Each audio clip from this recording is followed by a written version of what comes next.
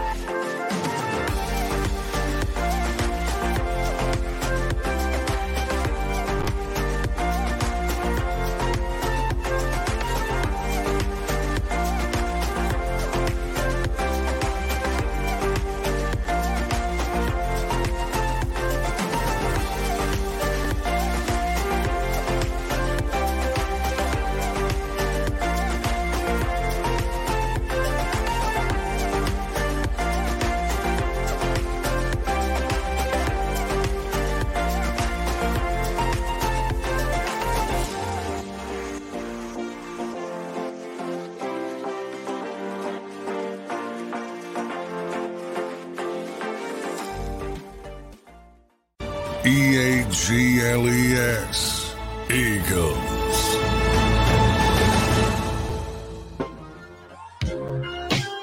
Let me start off by giving love. Tyler, Nafiz, Fitness Rebel, Cedric, M. Reyes, Brandon, Daz, Tyler, Mood Swing Bella, Decoy.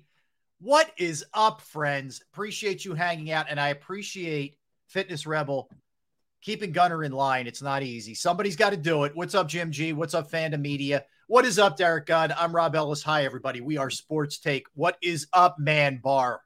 Hi, Gunner. Hi, how are you? I thought you would call me Man Bar for a minute. I'm like, what? Anyway, let me start. That was your nickname in high school. No, I ain't going to tell you what my nickname was. But anyway, let me start the show by saying, Fitness Rebel, I don't want to hear any mess from you today. You're here early for once. You're going to jump up. She was in the chat before the show started talking about, I don't want to hear anything from D Gunn. Well, shots fired. Okay. You're going to hear from D Gunn today. Fitness Rebel, get him. Get him, Fitness Rebel. What's up, Know the Signs? What is up, MC? Hope everybody's good, man. My goodness. You guys. Yeah. Dude, I love, you know what? For the most part, Rob, and we've said this a number of times, I love our chat group, man. We got some really good, witty people in here. You get a few bad eggs in anything you're doing, like sure, history, and you just ignore those. But for the most part, man, we got a great crew. We do. We have a good bunch, man. We have a good bunch. Yeah. What's up? What's up, Tyrone? What's up, everybody? Hope everybody's good. Mood Swing Bella, aka Maggie. Today? Huh? How are you today? I'm good, man. Are you kidding me? Okay, so how can I not be good? The Phillies win last night. Let's start there. Eagles are 4-0. About to take on the Rams in Los Angeles, back at practice today. I'm doing good, man. If you can't be up when that's the case, you can't be up. But yeah, it was great. Training camp. What's that? Sixers are in training camp. Don't do that. Don't try and that's what you do. So you get me excited. And you know what you're like? You're like the guy, like I'm climbing up the ladder. And you're the guy who's supposed to be footing my ladder, and you knock my ladder out and you knock me down. It's not cool. Not a good look, Derek. What's up, John Dickerson? What's up, Mario? Yeah. So I told you yesterday, I thought Wheeler was going to do what Wheeler usually does. And he came out and he was brilliant last night, man. He was awesome. Man, that was vintage Wheeler right there. The Marlins were way overmatched against Wheeler. That's a good way to put it. Yeah. They were overmatched. And man, what did we project? If he gave us 7 innings, 2 runs, we'd be good. Oh, he exceeded that. And then some. You just knew it. Derek, he had the whole array. He had everything going last night. The whole repertoire was there last night. And how about that crowd, dude? It was like a football playoff game from start to finish. Here's when you know the crowd's crazy. Skip Schumacher made mention of it. The Marlins manager after the game basically said, yeah, it was loud like that. Yeah. Because here's the thing, man, I swear to God, I went to a game. So my mother-in-law lives in Pompano Beach, right? Okay. So we went down to visit her summertime, and I'm like, this was maybe 4 or 5 years ago, the Marlins had just opened that new park. It was pretty new. I don't know if it was the first year or the second year. Okay. So, we had a night where we weren't doing much. I'm like, let's take a ride over. It's probably, I don't know, an hour, 45 minutes from where she lives, something like that. I don't know. Yeah. So we ride over and we go. It wasn't if the Phillies weren't playing the Marlins. I forget who they're playing, but we go to a game. And Derrick, I'm telling you, like, very nice. I mean, like, you could eat off the floor, kind of nice, right? Yes. It felt like you were in a mall. It felt like I was walking around in the King of Prussia Mall. It was like, and a library. It was dead quiet. Didn't feel like a baseball game. So my point is, and I know they play on the road too, but they're used to playing in places like that. And that is the opposite of what Citizens Bank Park is. In the time that stadium has been built, sporadically you might see the Marlins on a game of a week or something like that. And you look at the crowd base, they're lucky to get 15, 16,000 on the regular. But when the team gets to the playoffs, all of a sudden the stadium's filled. See, Miami reminds me a lot of San Diego. There's so much else to do. Right. There's so many people that are not from that city that the fan base is watered down. But then everybody finds it the fashionable thing to do when playoffs come around, and jump on the bandwagon. I feel bad for the Marlins because every 4 to 5 years, they do field a good team. Yeah. And, let's face it, they become a story every 4 or 5 years, getting to the playoffs and a few times going deep into the playoffs. But you're right. That's a lot of money they spent on that stadium for a marginal fan base. Yeah. No doubt. And so, I thought crowd was great. Really nice touch having Rhys Hoskins throw out the first pitch. That was cool. You could tell how much he appreciated it. Was giving Philadelphia a lot of love. Yes. That was a nice, good work by the Phillies to have him do that. He still has hopes of playing in the World Series, Derrick, if they get there. We'll see. He tore his knee up in March. That'd be a quick comeback. But he's going down to Clearwater today, actually, to face live batting practice. Oh, wow. Yeah, I mean, the announcer said last night they were watching him in BP, and he was hitting home runs all over the place, left, right, center. Yeah. So, yeah, maybe he could DH. I don't know. It gives you a bat off the bench if you get that far. I would be unbelievable. It would be unbelievable. But if he DHs, who sits? That's the problem. Maybe you play Schwarber and left, but you hurt your defense that way. I mean, Rob Thompson pushed every right button, Derrick. He starts Pache in left and Arise on the very first batter. Yes. It's a sinking line drive that Pache read perfectly. Yes. Makes the catch, and then he ends up having a hit later in the game. It was a good game. Like, the only thing that worried you about the game was you felt like you were letting them hang around. Like, the Phillies should have blown them out of the water early. I thought they would have in the first inning. They get the first two batters on, they get nothing. I'm thinking, here we go. Yep. It's going to be one of those games. And then when the Marlins made it 3-1, I said, here we go. Mm-hmm. This team is the most dangerous. It's weird as it is. They're the most dangerous team in baseball when it comes to close games. Mm-hmm. And luckily they are great in one-run games. Exactly right. Yep. And luckily, Castellanos very next inning drives in that fourth run. The defining moment for me in the game, or the highlight for me, is when Bryce Harper runs through the stop sign and scores, and he pumps his fist at the plate. You'd have thought they won the World Series that game. I'm like, because Schwarber was held up earlier, and you could tell Schwarber was frustrated by it. Yes. The third base coach looked at him and talked to him. But Harper said, you ain't stopping me. No. He took off, and the crowd goes nuts. He gets up pumping his fist. MC says, I wish I watched baseball. Y'all make it sound too exciting. MC, do yourself a favor. Jump on the bandwagon and just watch the Phillies run during the playoffs. Yeah. That's all you got to do. That's what I agree with Derrick. So, two things on that. Playoff baseball is way different than the regular season. Every pitch counts. Everything is heightened. Yes. So it's a big deal. The other thing is games are way faster now. Like, that Phillies game was over before 11 o'clock and probably didn't start till about 8:10, 8:15. I don't know what time exactly it went off. So the games are the pace of the game now is way quicker. Major League Baseball was down almost a half hour from the previous season. So baseball did a smart thing with the pitch clock.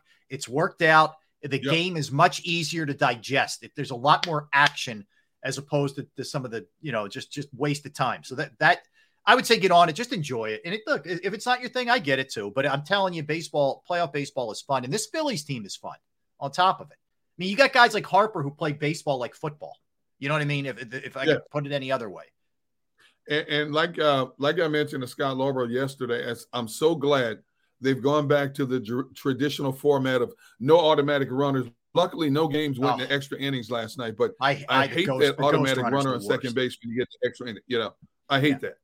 I agree. I think that's smart. I do. And you're right. You bring it up. Dusty Wathan, the third base coach, had a tough night, man. So first inning, he holds Schwarber on a ball. I know Schwarber's not fast, but you got to send him there.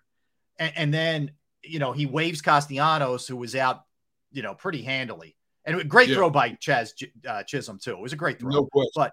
And then Harper's just like, no, dude, I'm not stopping, and blows right through it. So it was a tough night for the third base coach for sure. But it's always good to have a tough night when your team wins. It's like the Eagles 4-0 start. Is everything perfect? Nope. But did you win? Did you figure out a way to overcome it? Yep. I mean, the takeaways from the game are Wheeler was awesome. You got contributions from all over the lineup. Rojas, Pache, Castellanos, man, he doesn't look like the same hitter that he looked like, last year. Nope. He certainly jumped on him right away with 2 doubles. Turner looked really good. Couple of hits and 2 stolen bases. Some nice plays in the field. And props to the bullpen. Alvarado came into a little bit of a jam in the 7th, did his job into the 8th, and then Hoffman. We asked the question: is he going to be afraid to use Hoffman in big spots? He used him in a pretty big spot last night, and then Kimbrel makes you sweat a little bit, but he did close the door. Dude, Kimbrel still worries me. Oh my goodness! Yeah. Oh my goodness! So Rob, you are officially on the Gunn Castellanos wagon now? I am. You official member? I am. I tell you, I've said it all year. He's played a really, and John, he wasn't flipping the bird. John Dickerson, no, he wasn't flipping the bird. What they're, and I know it does look like it, but it's this finger. It's the ring finger, and they're pointing to the ring like we want to win a ring. So just for what it's worth, it's not a big deal, but no, I am. And he's played a very good right field. He's really improved himself. I give him a lot of props. The guy works, man. He does. He got back to that guy who was with Cincinnati. That's the guy who I was waiting to see. We saw that in the latter stages of last season, and it's carried over for the most part all of this season. He has been Mr. Steady, both at the plate and in the field for this team all season long. He's done a really good job. I agree with you. He's done a really good job. Yeah. And Daz, you're right. Bohm always delivers with men on. He is clutch. He is clutch with runners in scoring position. The Phillies were bad last night. They were 3 for 14 as a team, but Bohm delivered in a big spot for them. So, it's going to be – I'll tell you, and believe it or not, Derrick, and maybe I'm just being a prisoner of the moment here, but I'm going to say it right now. I think Nola's going to pitch well tonight. Do you really? Yeah, I do. I haven't heard you say that in months. I'm feeling pretty good about Nola. And you know what? Shame on me. I didn't even give you a countdown. 7 hours and 54 minutes. We are away from first pitch tonight. You also missed another pertinent moment on this show that you disappointed me. Oh no! Because on Wednesdays, what do you normally start the show with by saying?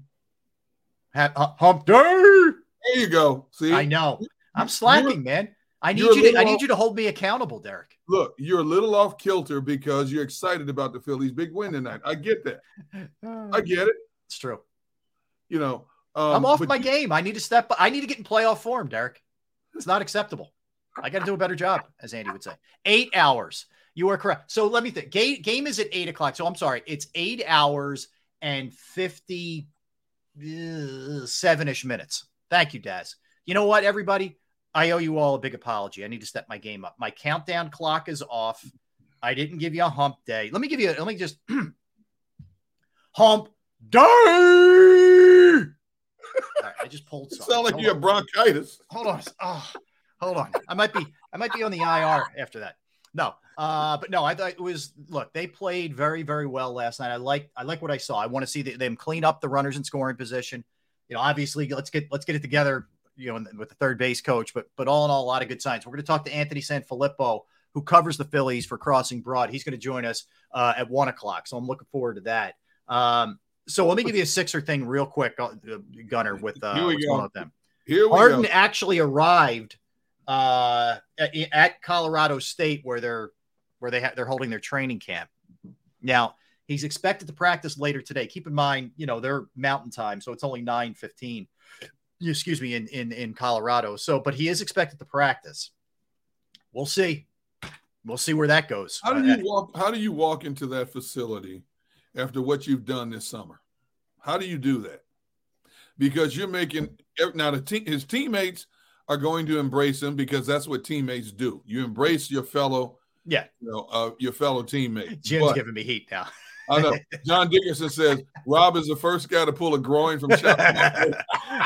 Oh my God! Yes, it's true. It's true. All right. But how do you walk into that facility after all the venom you spit out this past summer towards management? Now, Morey's going to be there. Elton Brand's going to be there. They're all going to be there. So do you have a closed-door meeting first before he steps on the court, or do you just stay away from him altogether? That's a very touchy situation, especially for Morey. How do you approach this? Because anything that you say to James Harden or James Harden says to him, it's going to escalate. Honestly, Derrick, if I'm Morey, if I'm anybody from the front office, I'm staying away from him. I think Nick Nurse just has to say, hey, look, hey, man, I get you have your issues. You're still a Sixer. I just need everything you got. And it'll benefit both of us. If you play well, it helps the team. If you play well, it helps your trade options. But I need you. I can't have you being a distraction here. Honestly, that's what I would do. I would have Nick. If I'm Nick, I talk to him.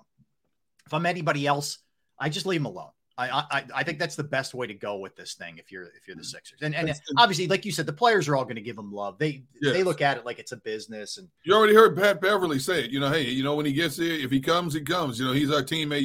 Yeah, gives a traditional teammate answer. But how do you approach him if you're Nick Nurse in terms of when you're trying to implement your new offensive and defensive concepts? And every coach, I don't care what level it is, there's a point in a practice, you stop, you yell at everybody, you point out, James, I need you over here, and Embiid, I need you over here. How much of that will James take before it's like, who you think you're talking to? That kind of stuff. See, I almost wonder if I think it's an advantage that Nick Nurse, like if it was still Doc, then it might even be more of an issue. Like Nick's just basically like, he's got to say to him, like, dude, I'm here. I'm trying to establish a culture. I want to win. You know what I mean? I think you have to just level with them and just say, I get your situation. I understand, the business part of it. But as long as you're property of the Sixers, I need you here, man. I think what else can you do, Derrick? I mean, beyond that, if you try to level with him man to man and he still wants to act like a jerk, then it's just like, there's nothing you can do. You try to be upfront with the guy. You try to be straight up with him. And if he still wants to act like that, then that's on him at that point. I've seen this happen too many times, Rob. In my years of covering sports, I've seen this happen too many times in a variety of sports where you have one player who's unhappy about a situation to the point coach and the organization have to ask them, can you please just stay away for right now? Stay away. Yeah. Now, prime example, look at what's going on with Chicago with Chase Claypool. Exactly. They told him to stay home Sunday. Bears have to play Thursday night. They told him don't even show up for the game Thursday night. Yeah. I've seen this happen too many times. Mm-hmm. It's a very uncomfortable situation for all parties involved except the one entity that created this problem. Yeah. See? Yep.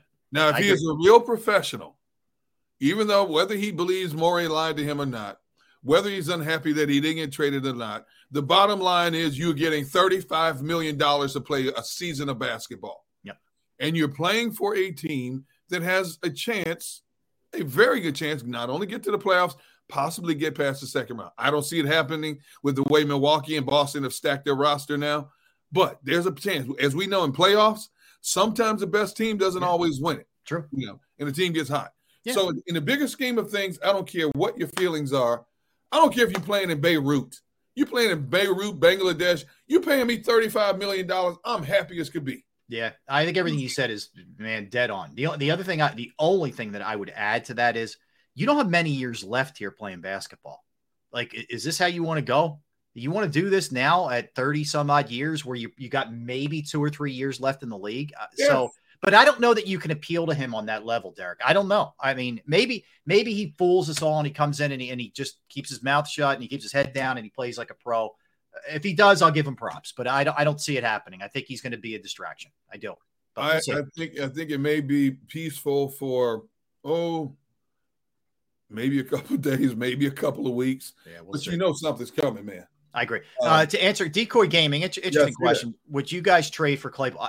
I'm hearing a lot of bad stuff about Claypool. Yeah, I think he's got talent, he's got size, but it's not a coincidence. Pittsburgh kind of ran him out, and now it's what's happening in Chicago. I think there's more than just talent going on with this guy. I wouldn't trade anything significant for him. He's a talented young player. Maybe the culture in Philadelphia, could get him to step in line. A guy who comes in here not expected to do much other than be a third or fourth possible receiver, and he has a chance to be on a team that could win a Super Bowl this year. Yeah. Maybe, you look at where the Bears are. The Bears are going nowhere fast. They're going to be in line for the top pick in the draft next year, but still, you put a bad resume out there in terms of not practicing hard, going through the motions. He gave half-hearted efforts in games when he's supposed to be blocking for running backs, and that's another part of the problem. You're right. It's not just off the field. The on-the-field effort isn't there. Yeah, good point. Yeah. So, I don't think it's crazy. Let me put it this way. You're right. If you're giving a conditional 7th rounder, I don't know, whatever. Yeah. I mean, I would think about it. I'm listening to anything. Like, I know Randy Gregory is about to be released. How is Randy Gregory cut by Denver? That's how bad it's going for Denver, because look at the money they paid Randy Gregory in when Dallas, I'll never forget that when Dallas thought they had a deal with Randy Gregory. Oh yeah. And at the last second, he signs with Denver because Denver upped the offer and left Dallas standing there with their mouths hanging open. Yep. Randy Gregory is a good player, but if Sean Payton got rid of him, see, when things are going bad, what's the first thing to do? Coaches identify who the problem is. Yep.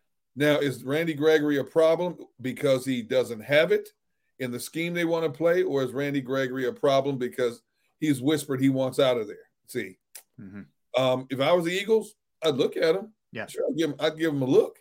Doesn't hurt to look. I'll tell you this right now.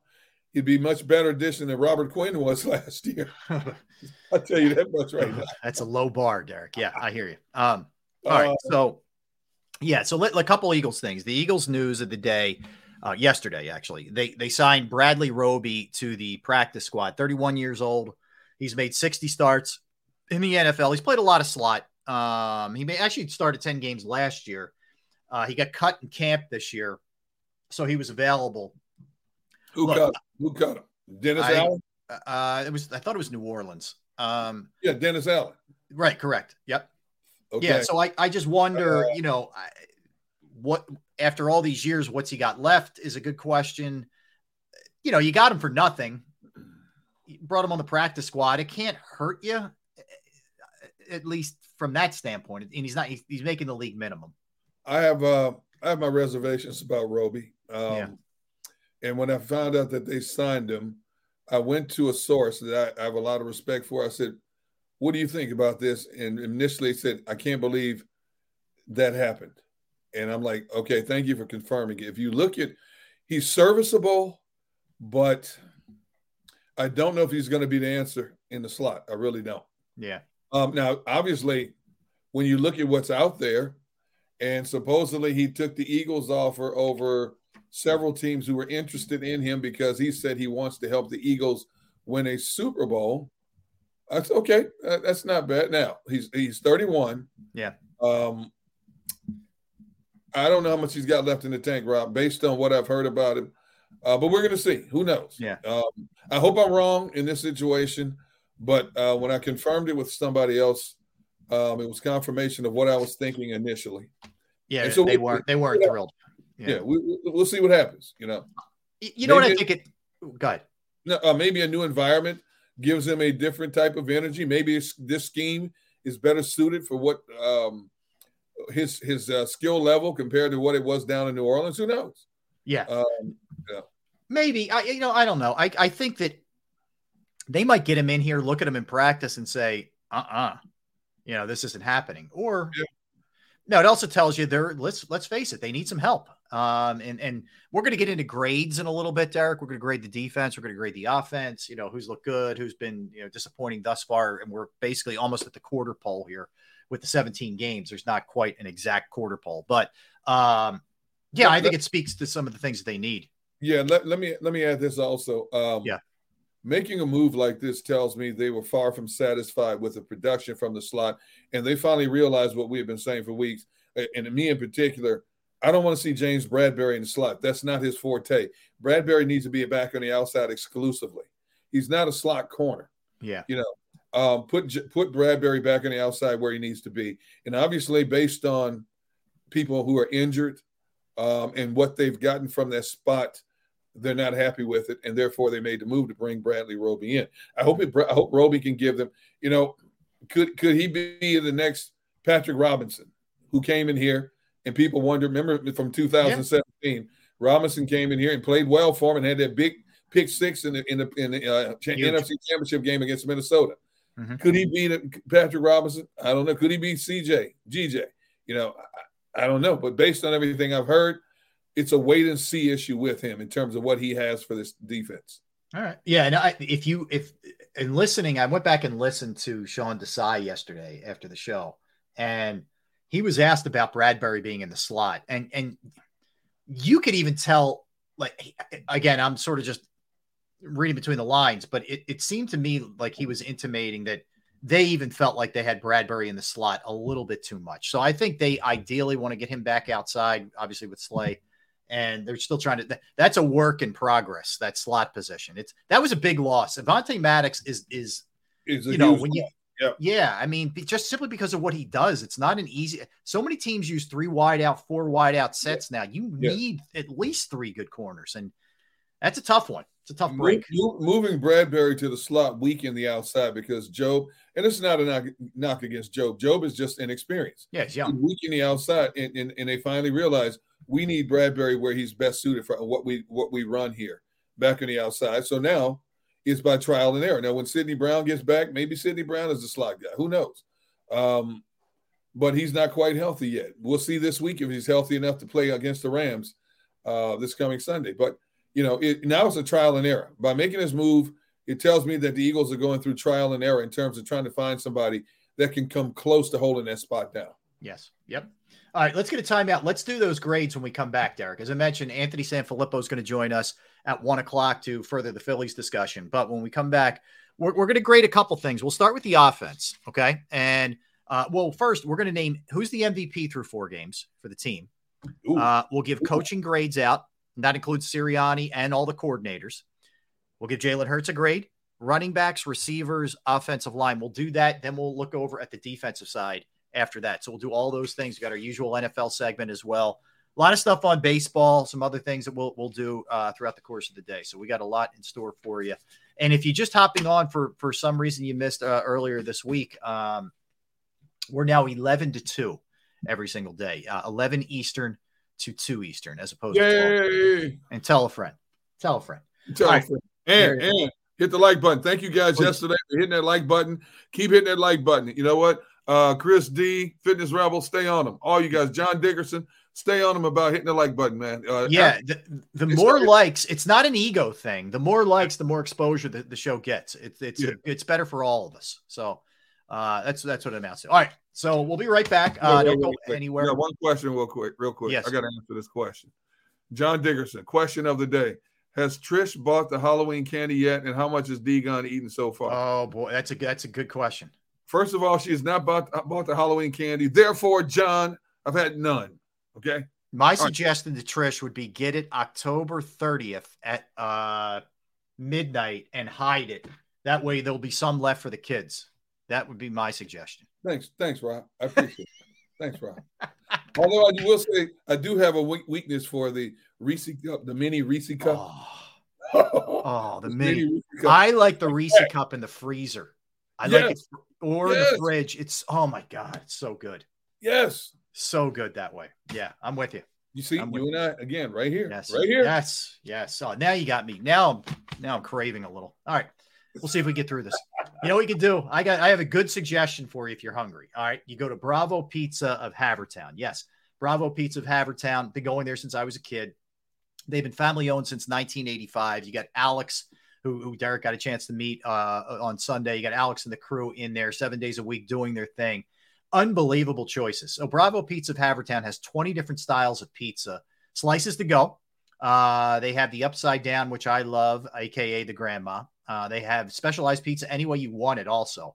But you're not up for pizza. They have pasta, sandwiches, wraps, wings, also salads. All right. And Bravo Pizza of Havertown is committed to the community. They have fundraisers for charities, schools, little leagues, where the proceeds go to those organizations. You could follow them at the Bravo Pizza of on Instagram and Facebook for daily specials and promotions. They are located at 1305 Westchester Pike in the Manoa Shopping Center in Havertown. 1305 Westchester Pike, Manoa Shopping Center, Havertown. You can give them a call right now, 610-446-3810, 610-446-3810, Bravo Pizza of Havertown.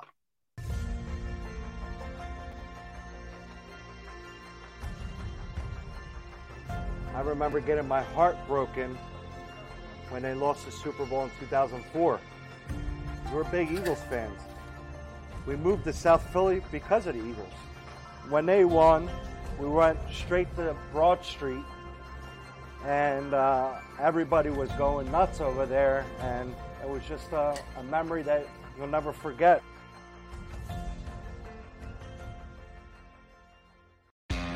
Go to get your game on. Go for the beers. Go for the cheers.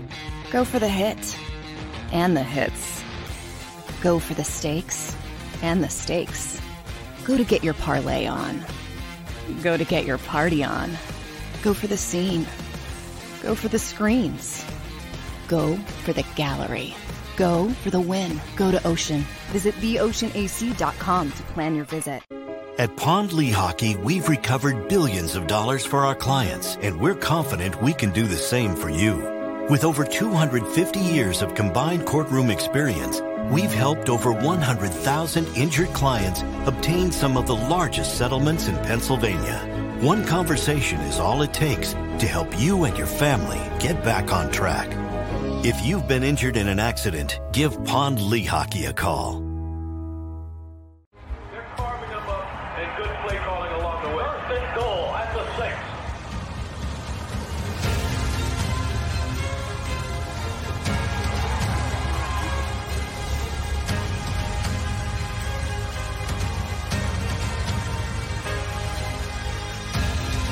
On the field of life, First Trust Bank is there for you. Champions on 3. 1, 2, 3. Because Philadelphia dreams deserve a Philadelphia bank.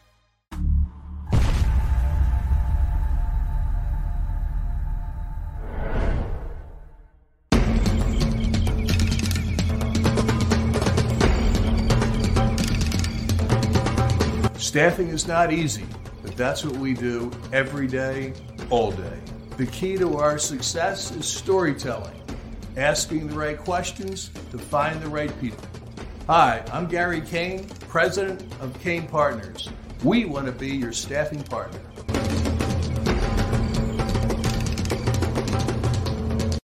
Since 1977, it's always been about you, the community, at Rafferty Subaru. And through the Subaru Love Promise, we prove we care by supporting charities like So Good Now. So Good Now helps kids in under-resourced areas by connecting them with student athletes to serve as mentors. We remove barriers so athletes can help youth in the corners of our communities where light and love are needed most.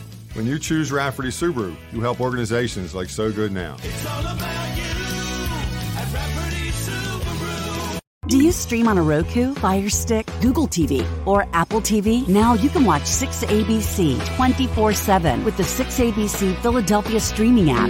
For the big story on Action News, search 6ABC Philadelphia and start streaming today. EAGLES. Eagles.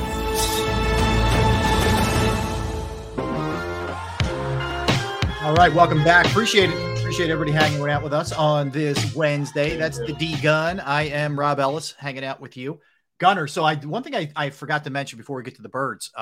So I mentioned the Sixers are holding their training camp at Colorado State. I thought this was cool. So yesterday, Yep, they went over to Boulder and visited with Dion. Couple Did of they guys, really? including Joel Embiid. Yeah, very cool. Wow. Let me tell you something, man.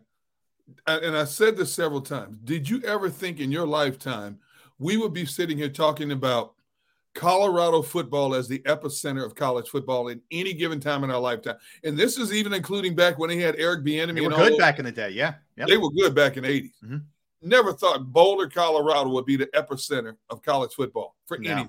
No, NBA teams are making stops at the university at the university before they begin their training camp. No, I didn't. I really didn't. Little Wayne walking out with the team, rapping as he leads them out of the tunnel. The Rock shows up unexpectedly. Yeah. All kind of entertainers. Stephen A. Smith and Shannon Sharp walked out of the tunnel with the. I'm like, everybody wants to be a part of this. And even though they've lost 2 in a row, it's still bedlam in Boulder. They're starting games in Los Angeles at 9 a.m. Yes. On a Saturday because they want that audience. They want that noon Eastern East Coast audience. Yes. Yeah, it is. It's wild, man. It really 9 a.m. college football game. You kidding me? Unbelievable. Absolutely unbelievable. All right. Let's talk some Eagles. Because look, we're 4 games in, Derrick. It's still very early, but you always like to sort of check in quarterly and kind of and breaking it down into 4 quarters. I know it's a little bit off with the 17 games, but close enough. You like to assess, kind of take a step back. Look, the first thing that jumps out is they're 4-0. Okay, that first and foremost. I'm glad you said that. Now, I don't mean to cut you off, but yesterday, Nick Sirianni, we can't be any better than we are right now at 4-0. Do I debate that we don't look good? Yeah, I would. But 4-0 is 4-0. It's true. Plain and simple. That's for the head coach. Couldn't agree more. I'd rather have problems being undefeated than have problems in being winless. You see what I'm saying? That's the big thing. Like, it's a lot easy to correct things when you're 4-0. It's a lot easy to deal with things. You can make sure you're doing things the right way when that's the case. Sometimes you don't make hasty decisions, when that's the case. And really, when you think about it, there's something to having that winning trait, even when you're not playing your A game. When you can go to plan B or C or do just enough to dig in and get by. And you know what? A little adversity during the regular season isn't the worst thing in the world either. No. It builds you up for when you're going to deal with that stuff in the playoffs, man. So, yeah, I'm with you. You're going to deal with that when you get to the middle of this schedule. Exactly. You're going to have to look. They're likely going to lose 2 in a row at some point, and I know everybody's going to lose their mind when that's the case, but they'll be all right. This team's built for the long haul. They are. You shouldn't have said that. Now you ticked off Eagles fans. Here we go. Better you than me. I know. I said it. That's okay. I could take the heat. No, but I think, too, the other thing that definitely is the bottom line. But we've seen, too, they can win in a variety of ways. They can win throwing the ball like they did against Washington. They can win running the ball like they did against Tampa and Minnesota. They can take the ball away, which they were doing really early in the season very well. The defensive line we know is strong. So there's a lot of different ways that they can beat you. All right, but so let's look at this, Derrick. So we are through 4 games. Yeah. If I said to you, who's the team's MVP? Oh, geez. Because think about it. Last year, you remember every question we had last year, we'd say, all right, excluding Jalen Hurts, because it was just such a runaway with that, right? Yes. I'll give you my answer, but I want to hear yours first. But I will tell you, mine is not Jalen Hurts. But who would be your MVP through 4 games? Man, you're putting me on the spot here. It's not easy. This is why I think it's interesting, because you could go a lot of ways. I would have to say,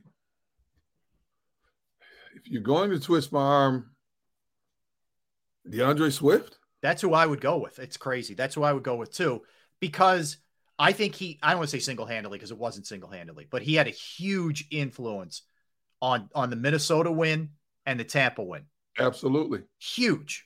That man racked up over 300 yards rushing in 2 games.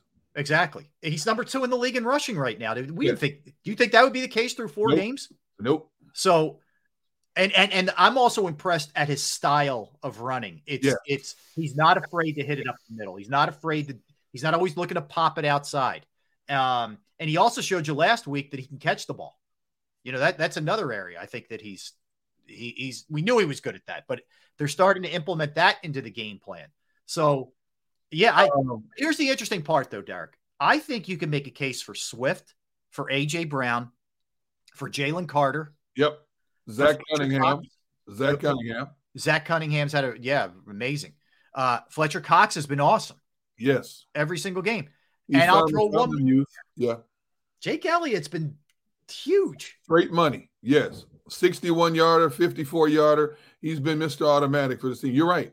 There's a whole list, of players we could debate on them being, and Jake Elliott has to be a serious consideration, for that as well. Man, that's a great topic to discuss, but push comes to shove, I'm going to stick with Swift because of what he's done. Now, what he's doing here, I'm not surprised because we saw samples of it in Detroit. We just didn't see it in such an expanded role as he's done here. All of his touches in Detroit were like a specialist, certain downs and distance. He wasn't, carrying the ball 28 times a game, stuff like that. Mm-hmm. Here, he's had back-to-back great performances. Now, Washington did a better job of corralling him for the most part, but he had a couple of nice plays when they needed him most. Yeah, he's solid. Washington, but he's still solid. Yeah. I'll stick with Sean Payton, DeAndre Swift. Okay. Yeah. And look, the great thing is you could make a case for the rookie for Jalen Carter. Sure you can. Fletcher Cox, who a lot of people thought they overpaid to bring back, has had an awesome year so far. We kind of knew, what AJ Brown is, but he's actually taken his game to another level. Like he's on pace to have better numbers than he had last year, Derrick, and he had great numbers last year. Yeah, and it's all based on that one game. He didn't get that many looks the first 3 games, but all of a sudden in one game, he just blew up and became the AJ we expected him to be. If he can consistently do that, you're right. He's going to exceed 1496 last year based on the new projections. And obviously we look at projections every couple of weeks to see where they are. Yeah. But yes, if that's the AJ we're going to get the rest of the season, he's going to have close to 1,700 yards receiving. Yeah. And by the way, at the end of the year, if DeAndre Swift plays all 17, his numbers are going to be nasty too. He's just consistent. Oh my goodness. It hasn't flashed as much, but he delivers almost every single week. He's good. Yes.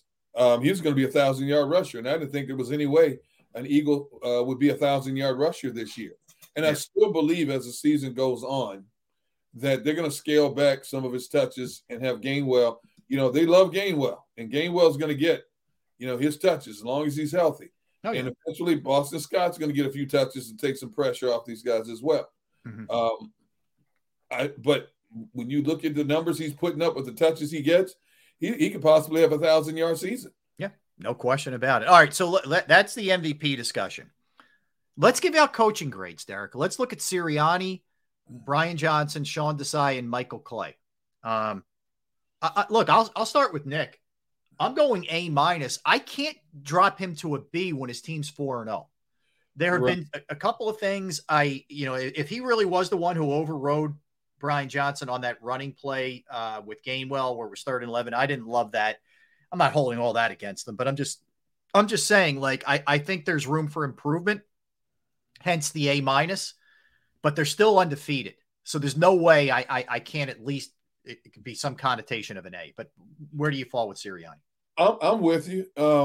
Have they been perfect? No. Have they had flaws? Yes. But they've adapted when they've had to adapt. They've still found a way to get to this point right now. I can't give him anything lower than an A- right now, even though he knows he's first and foremost. At least he's honest enough to admit it. Do we need to improve in certain areas? Yes, we do. But hey, it's awfully nice to work on the improvements when you're unblemished and when you're winless. So yeah, I'm going to go with you and say A- as well. Okay. Let's go Brian Johnson then. Let's stay there on the offense. I would say, Brian, I would probably go B- only because I've only seen one game out of the 4 where the passing game felt like it was clicking. I like where I'll give him credit is he saw that the running game was effective. He went to it. He pounded it. I love that. He didn't try and get cute with it.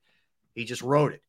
But Dallas Goedert being as quiet as he is, not feeling like Jalen is totally in a rhythm right now. Again, it's early. I get it.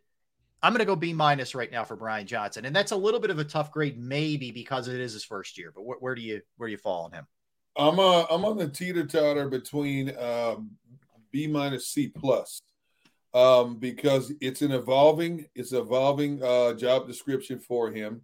We had a lot of questions about his play calling the first two games. He got smart and went to the ground game. I'm trying to be lenient with him because I think Jalen has been a part of the problem also. Look at how many open receivers. It's like he's tried to force feed certain receivers, and he has clearly missed wide open guys on the checkdowns. Yep. So I'm not going to put it all on him. There's a good portion of it that falls on him, but I'm going to teeter-totter. I'm going to leave him room for improvement, so I'm going to give him the C+. You went B-. I'll give him the C+. All right. Let's go Desai. We've certainly seen the interior defensive line do their thing. The edges are starting to come along here. The linebackers, I give him props. He's getting more out of Morrow and Zach Cunningham than I thought he was going to get. The back end's been problematic. Some of that's understandable with the injuries. And when you let Epps and, CJ GJ walk, you're going to take a hit. And the Eagles knew that. So I'm going to give him the same grade I gave Brian Johnson. I think he's a B-. And I think, again, could you make a case C+? Yeah, maybe, because they're giving up a lot of points. They're bottom tier of pass defense and all those kind of things. Where are you with him? The front line has been on point. The linebacking play has come on the last two games, because you don't even have a true middle linebacker with Nakobe Dean out there, but the guys that you've asked to fill that spot have done it admirably. The pass coverage is a problem, and I think it's going to continue to be a problem. But when you've mixed in the amount of youth that they're mixing in, and of course you've had to mix and match because you've had injuries on your defense as well. But they look at the volume of turnovers they've generated through 4 games. I'm going to put him in. They're still one of the top run defenses. I'm going to give him a B. I'll give him a solid B. Okay. He's not afraid to blitz. He's not afraid to bring the extra attacker. We've seen that. I don't know if the pass coverage will ever get any better than what it is. I don't care who they bring in, because you're also playing kids that you're preparing for November, December, and the future as well. Mm-hmm. I'll give him a B. I'll stick with a B. All right. Hey, by the way, the Rams opened the 21-day practice window for Cooper Kupp, so he will be practicing today. We'll see. I don't know that means we see him, but he's practicing for what it's worth. Okay, so this is Derrick. I am going to give Michael Clay a higher grade. Don't do it. Higher grade than Brian Johnson and Sean Desai. I'm going to go B+. Oh, that's what I was thinking. I never thought I would sit here at this point and think Michael Clay has done a good job, but he has. His coverage teams have been good for the most part. Covey is one of the top return guys in the NFL right now. Obviously, field goal team. When you have a Jake Elliott on the field goal, it helps your grade go away. It helps your grade significantly. So I'm right there with you. I give him a B+. Yeah. I would even teeter A- right now through 4 games. The thing is, yes,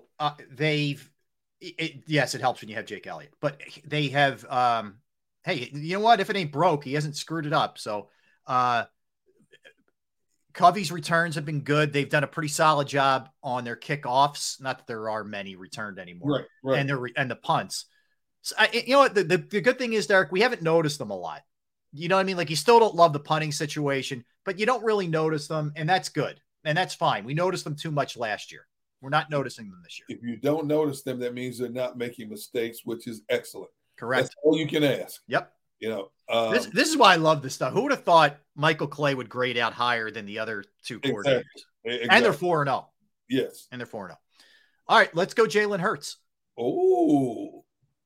This one's complicated a little bit.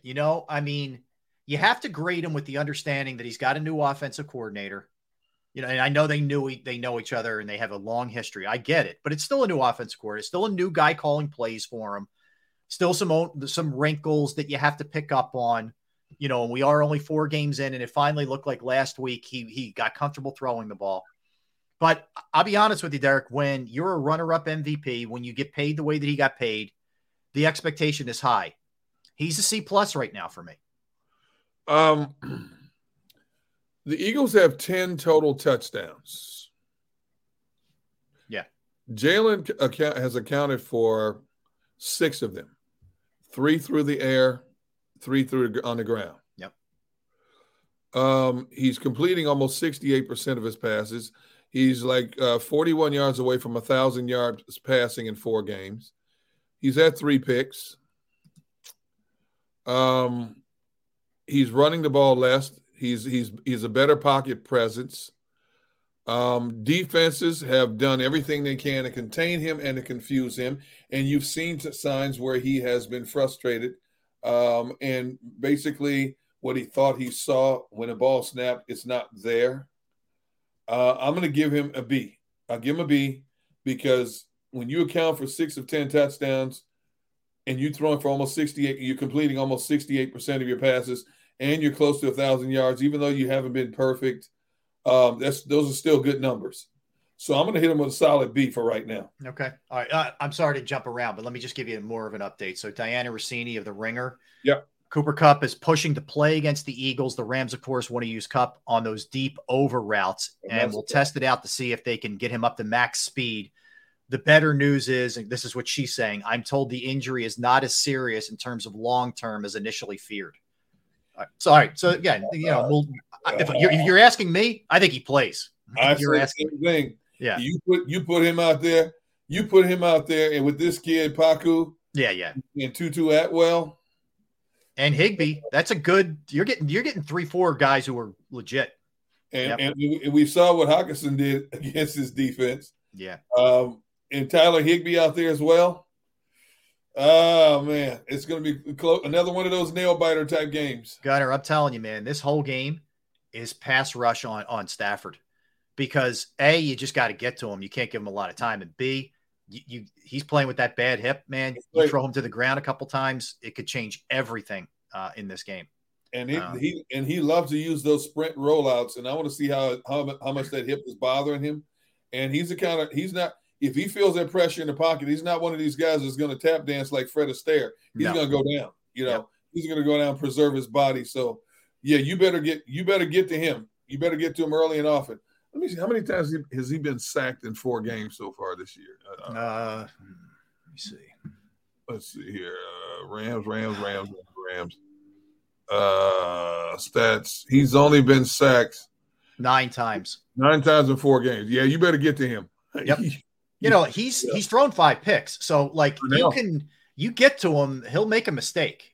He's having his numbers are a little bit deceiving in that you'll see 3 touchdowns, 5 interceptions. He's playing pretty well. I mean, whatever. I mean, we'll see what ends up happening there, but I think it's all about the pressure. All right. This is the easiest grade I think, but you tell me where you fall. Running back, A. I mean, DeAndre Swift has been so good. Not that we've gotten a ton out of Gainwell or Boston Scott or Penny for that matter, but Swift has been so dynamic. That's an A all day. That's a slam dunk, A. He has been a breath of fresh air. He has been electric in everything that he does behind the line of scrimmage.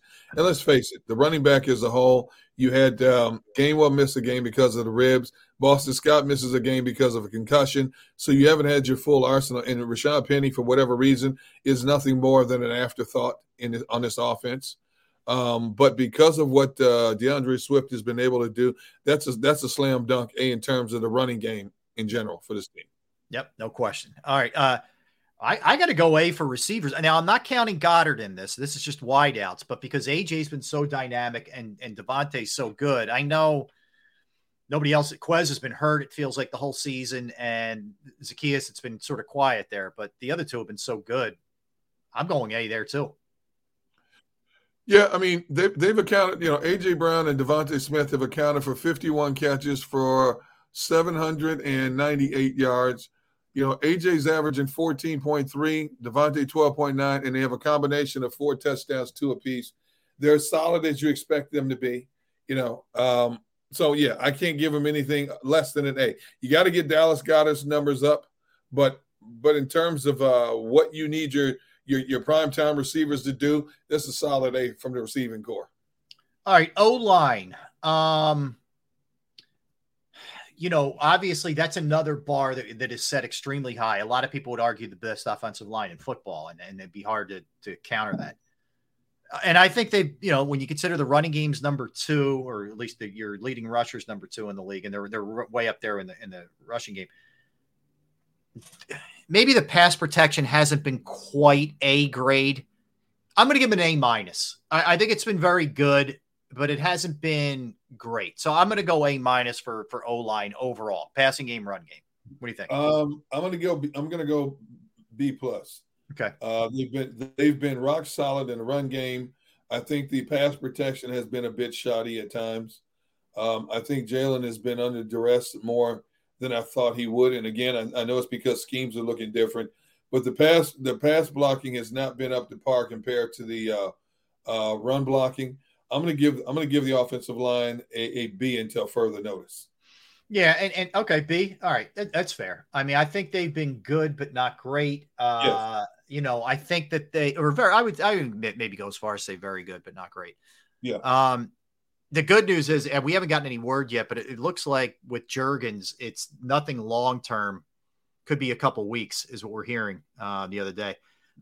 So if that's the case, I'm fine with Sua Opeta. I don't think you're going to see a big drop off there at that position. No. Opeta can hold his own on either guard position. I like his versatility.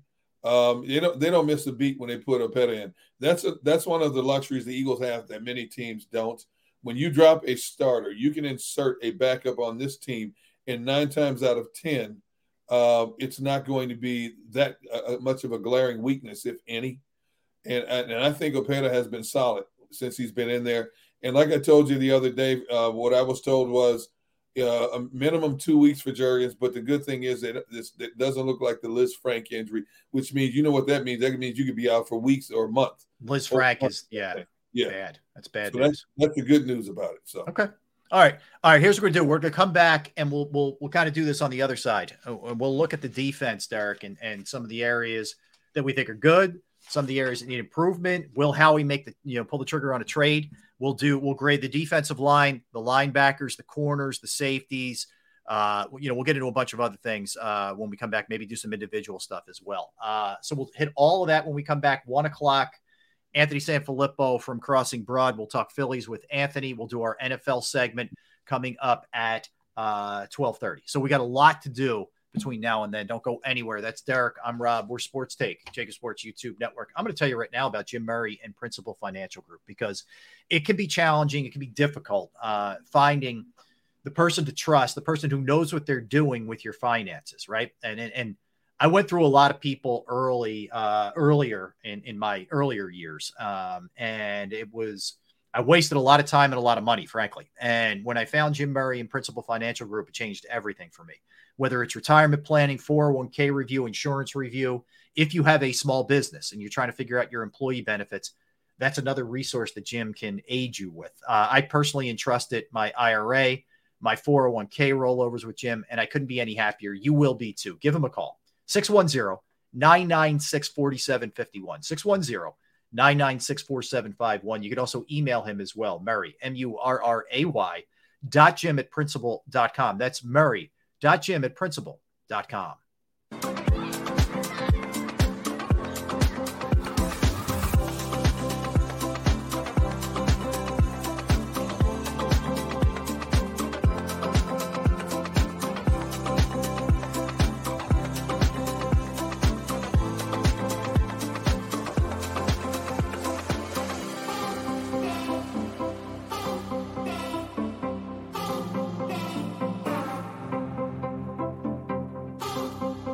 If you own a company and you're not producing a podcast, you're missing out. The public consumes messaging when they're ready. Join the professional podcast network of companies and let Jacob Media Partners put you in the podcast arena. Come to our professional studio, or we'll come to your place of business and professionally produce your company podcast. Call Jacob Media right now at 267-261-3428. 267-261-3428.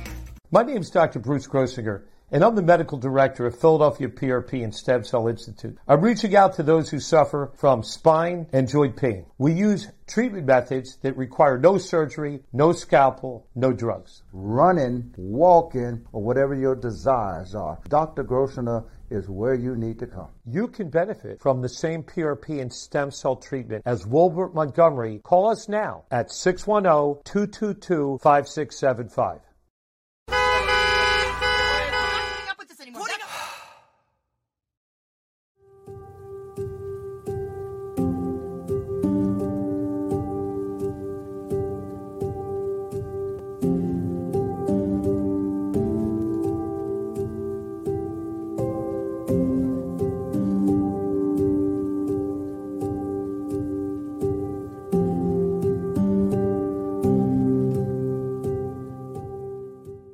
Score and save in southeastern PA and Delaware with Colony Pools this football season, and let the experts close your pool with a custom Merlin safety cover in green for the birds. And if you join our Winter Watch team, we'll give you another 20% off, and Colony Pools will handle it all. Keep your tiles on your pool, not in your pool. Fly with Colony right now, birds fans. Visit flywithcolony.com.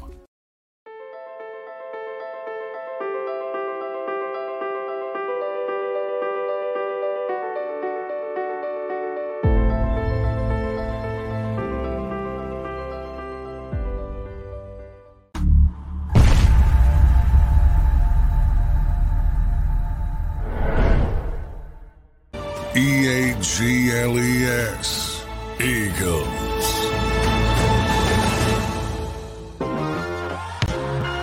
Back. What's up, everybody? Appreciate you hanging out, making us a part of your day or night or morning, depending on where you are, afternoon, morning, evening, whatever the case may be. We are global, Derrick, so it could be any time, my man. That is Derrick Gunn. I am Rob Ellis. Isn't that the beauty, too? Like, I love it, man. We have people hanging with us from all over the world. I mean, Chris D's in Portugal. Some of our other friends are in Ireland. We know that. I mean, we have people from all over the place, man. It's great. We've had people check in from Germany, yes, from Sweden, Trinidad and Tobago, Mexico, London, Hawaii. Yep. And just across the United States, from San Francisco to Boston, and from Minnesota to Texas. We love it. In Florida. We've had Mr. Taz Germany this month. Mr. Taz is in Germany. Very cool, Mr. Taz. Love it.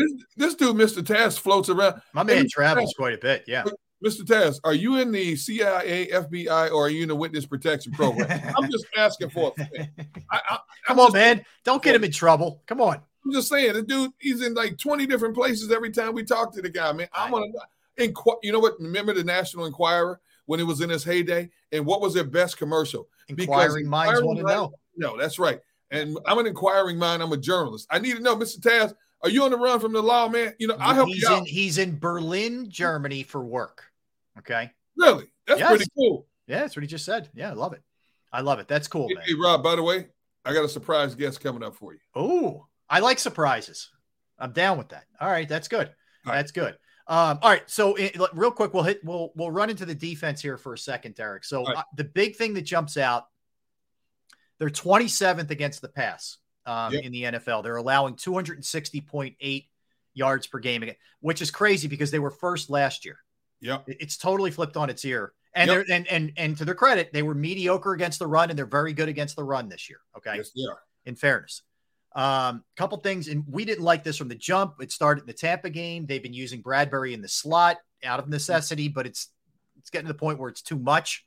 And I think that plays a part for sure. And hopefully that's something that they can figure out and they can correct. But, I want you to hold that thought, D-Gun. Hold Yes, that sir. thought. Yes. Because first off, let's go to our surprise guest. Let's just go to him. Let's spring him on the folks. There he is. Boom. Here's our guy, Keith Pompey, who comes What's to up, us. fellas?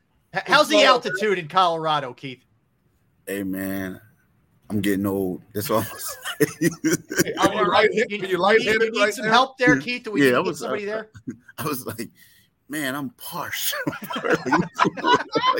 And that was just walking from your car to the facility. Yeah. I mean, it's like, I want, it's funny because I tried to go for a walk yesterday. You try to, see what your surroundings are. And then I get back to the hotel and I'm like, am I that out of shape? And then, I had to remind myself, like, I feel good now that it was the altitude and not me.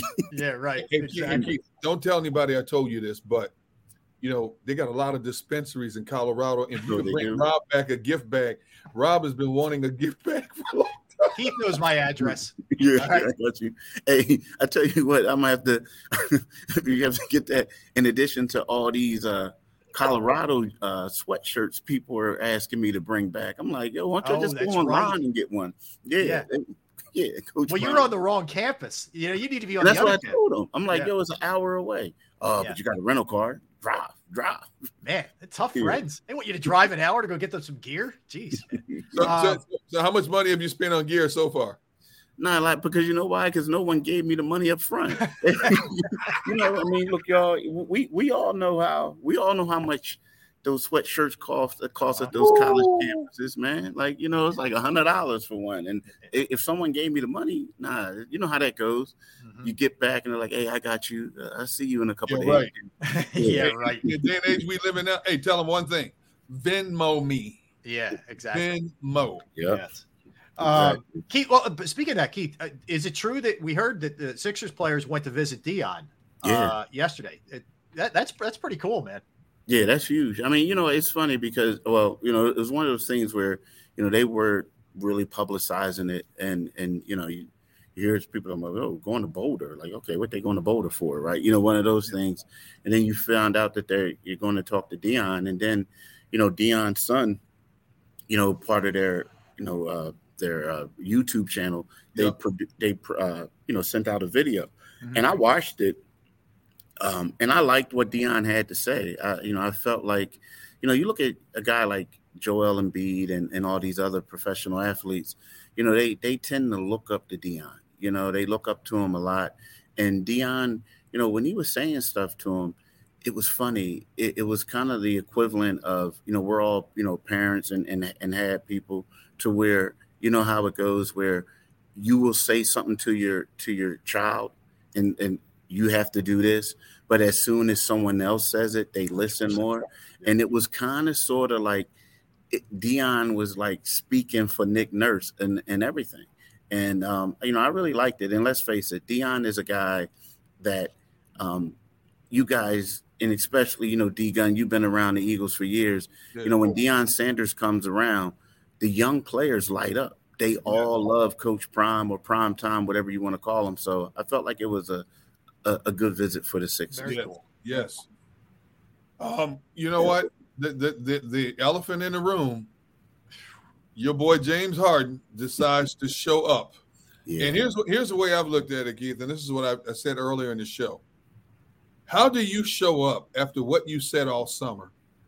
You blasted the management. You held people holding up signs, I will not play for the 76ers. That has got to be a very uncomfortable. And I know the team, when you're a player, the boys are going to stick with the boys, and I understand. That's got to be a very uncomfortable situation for the players, and more importantly, Nick Nurse. And I'm assuming Morey and Elton Brand are both there as well. Yeah, they are here. And it is a very uncomfortable situation. The one thing is, the thing about James that can help him out in this situation is there are several players on the team who had relationships with James beforehand, and they still consider James a very close friend. And I'm talking about PJ Tucker, Pat Beverly. Those are two guys, Daniel House. Those are three guys that, that quickly come to mind. So And the one thing that saved James is that he addressed his frustration to Daryl Morey. He didn't address it to the team. He addressed it to Daryl Morey. But at the same time, you are correct. It's one of those things where this is a lot of drama. This is something that you don't really want to focus in on. And when and you've been through this, for the guys who were here before, they've been through this thing 2 seasons ago, and you don't want to go through it again, especially when you want to win a championship. And, it's one of those things where you hope that you can do your protests and you can do whatever you want, but do it at home. Like, just don't show up. You know what I mean? Just do it at home so we can just focus on what we're trying to do. I'm going to throw 2 things at you, Keith, because Derrick and I were talking about this earlier. Like, if I'm and you might already have the answer to this, so I'm just speculating here. But if I'm Morey and Brand, I'm probably just kind of leaving him alone. If I'm Nick Nurse, I got to have a conversation like, man, I know the situation. I know you don't really want to be here, but you're here. As long as you're here, I need you to be all in. If you're going to be at these practices, etc., I can't have you be a distraction. Are you on board with that? Number one. So that, I guess that's the first part. And the second part is, do you think we're going to see a Ben Simmons thing where he's, for lack of a better word, kind of dogging it and forcing their hand to toss him out of there? Like, are we going to get this kind of craziness? I mean, it's depending on who you read, right? I mean, there's a lot of people, and I'm answering your second question first. Like, there are people like James has came out months ago on Twitter and said, I've been comfortable for a while. It's time to get uncomfortable, right? He said that. And Adrian Wojnarowski, who is like, let's face it, he's the GOAT when it comes down to NBA reporting, nationally, said yesterday that, James Harden is going to try to make this thing as comfortable as possible for the Sixers. And when you look at what he said, you look at when they had the party last week and they still doubled down with the sign saying, Daryl Morey is a liar. You do expect, you put it this way, right now, you would be shocked if James said, hey, I'm a buy-in, I'm going to do whatever I can, but please trade me. So you'll be shocked. So you do think that. And I do think that Nick Nurse has to have a conversation with him, to see where his head is. And because let's face it, Nick Nurse is in a tough situation. He's a coach. We all been around coaches. We know they always say, and when you ask them questions in public, for the most part, they want to be politically correct and say, this isn't frustrating. This isn't a distraction. But look, you're a new coach. You're trying to figure out what you have in players. You're trying to figure out a system. And right now you got a plan A for if James is here and a plan B for if he's not here. So, yes, you have to have a conversation. Be like, look, are you going to be bought in? Because this is supposed to be an important season for us. And, like, if you don't want to be bought in, if you're not going to be bought in, it might be best for Nick Nurse if he leaves. Right. No, exactly. Yeah. Keith, I think James Harden has done himself an incredible disservice in this situation because the more he spoke out, the more teams are shunning the prospects. If you have a team that's, let's say, a mid-level team that has potential to get to the playoffs for the first time in X amount of years, do you want the prospect of him on that team being a disruptive factor, especially if it's a team he doesn't want to be traded to? Now, obviously, the Clippers are out. That's the team he wanted from everything I've read from you and everybody else. That's out. What if the Sixers' approach is, if we deal him, we could deal him to Siberia if it's beneficial to us? Would James Harden go play, or would he say, I'm not going there? He doesn't have a no-trade clause. He could, it's one of those things where if you want to get paid, I think it's in your best interest to do it. If not, you're going to get fined, right?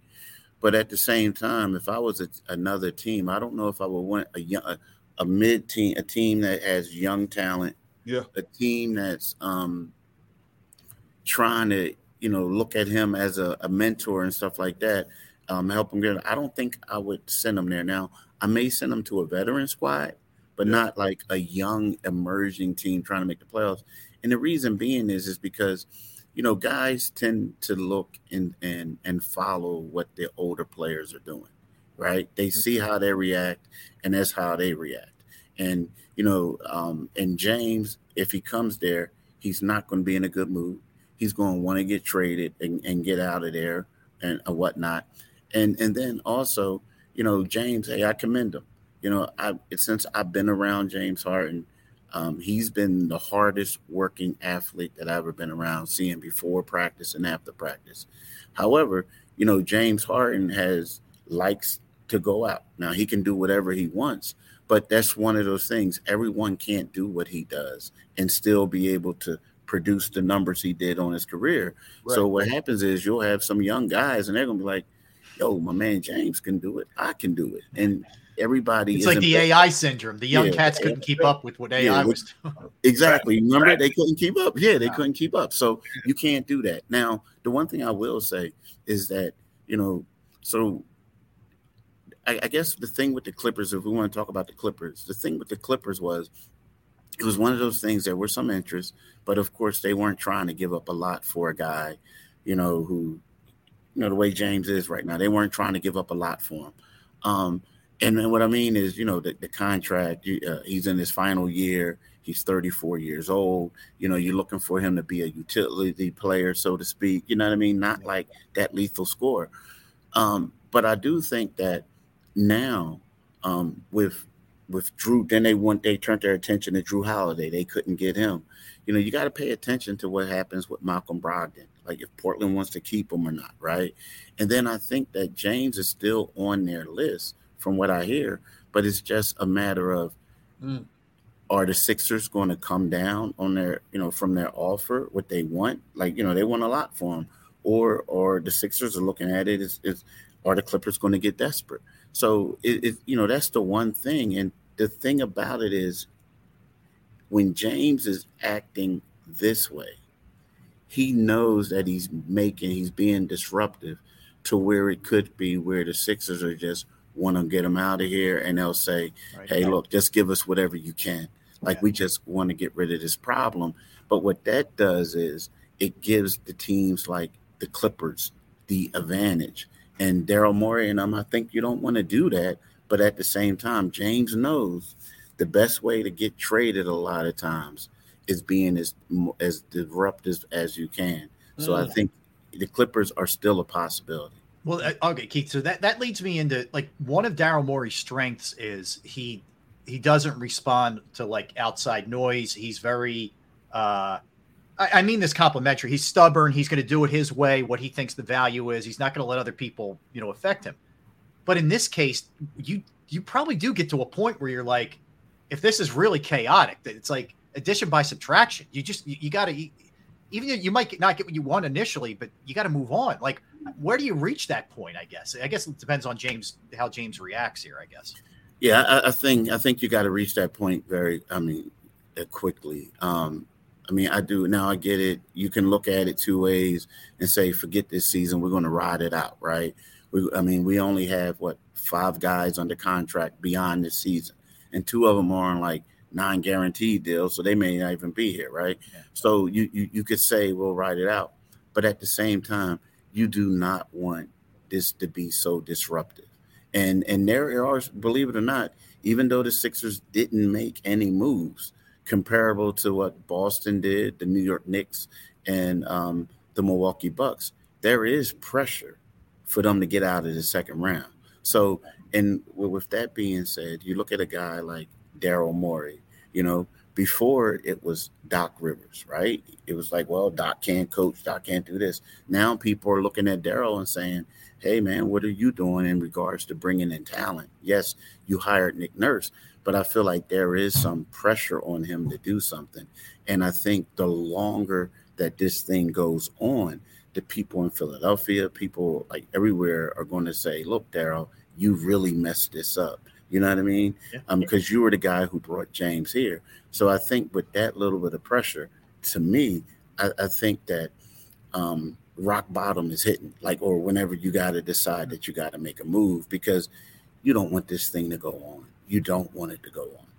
How is Joel handling all this? I mean, he's not shy about speaking his mind, but in this case, he, as the leader, he has to be politically correct so that he doesn't add more fuel to the fire.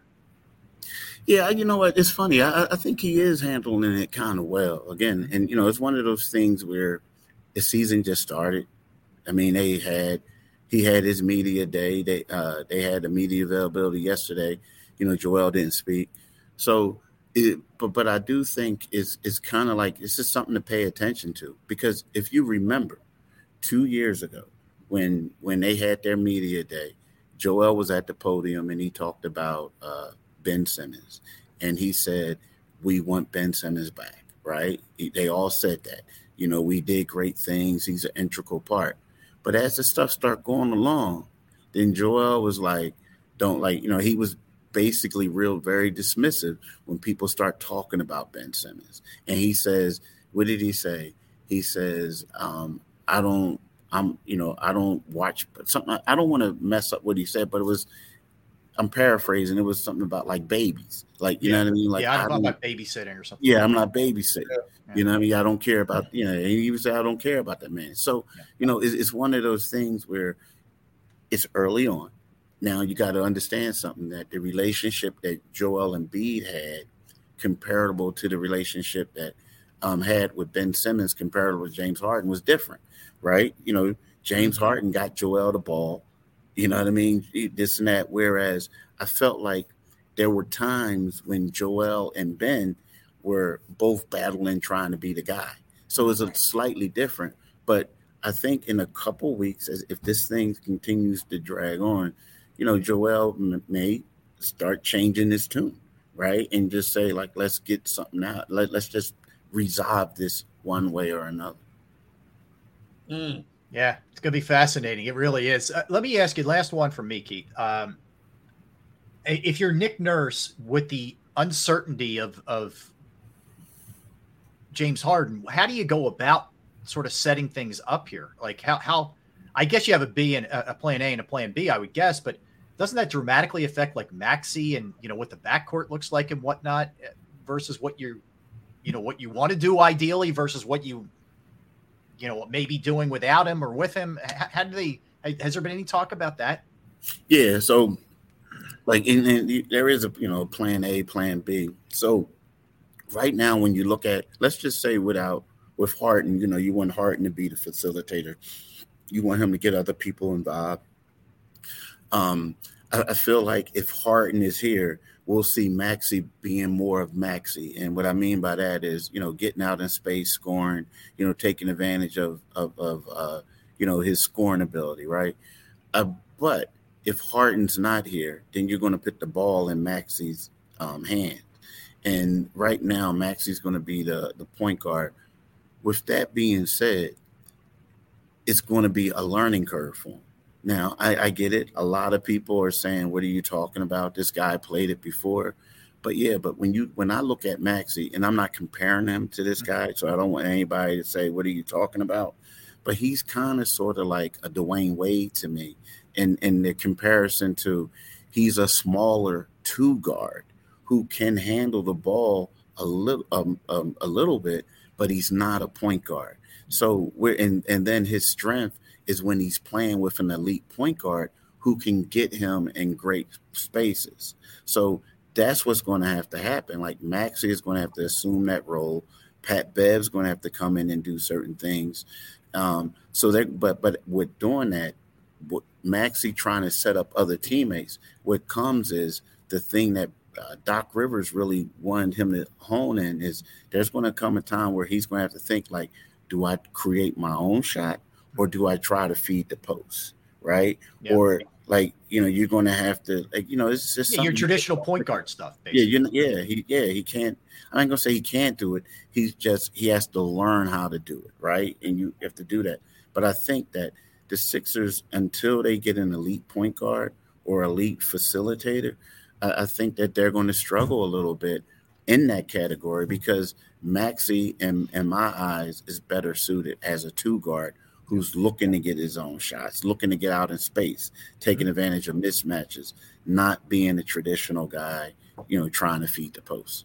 Interesting. Let me ask you real quick about Pat Beverly, and because I think he's a talented player on both ends of the court, can be disruptive, very verbose.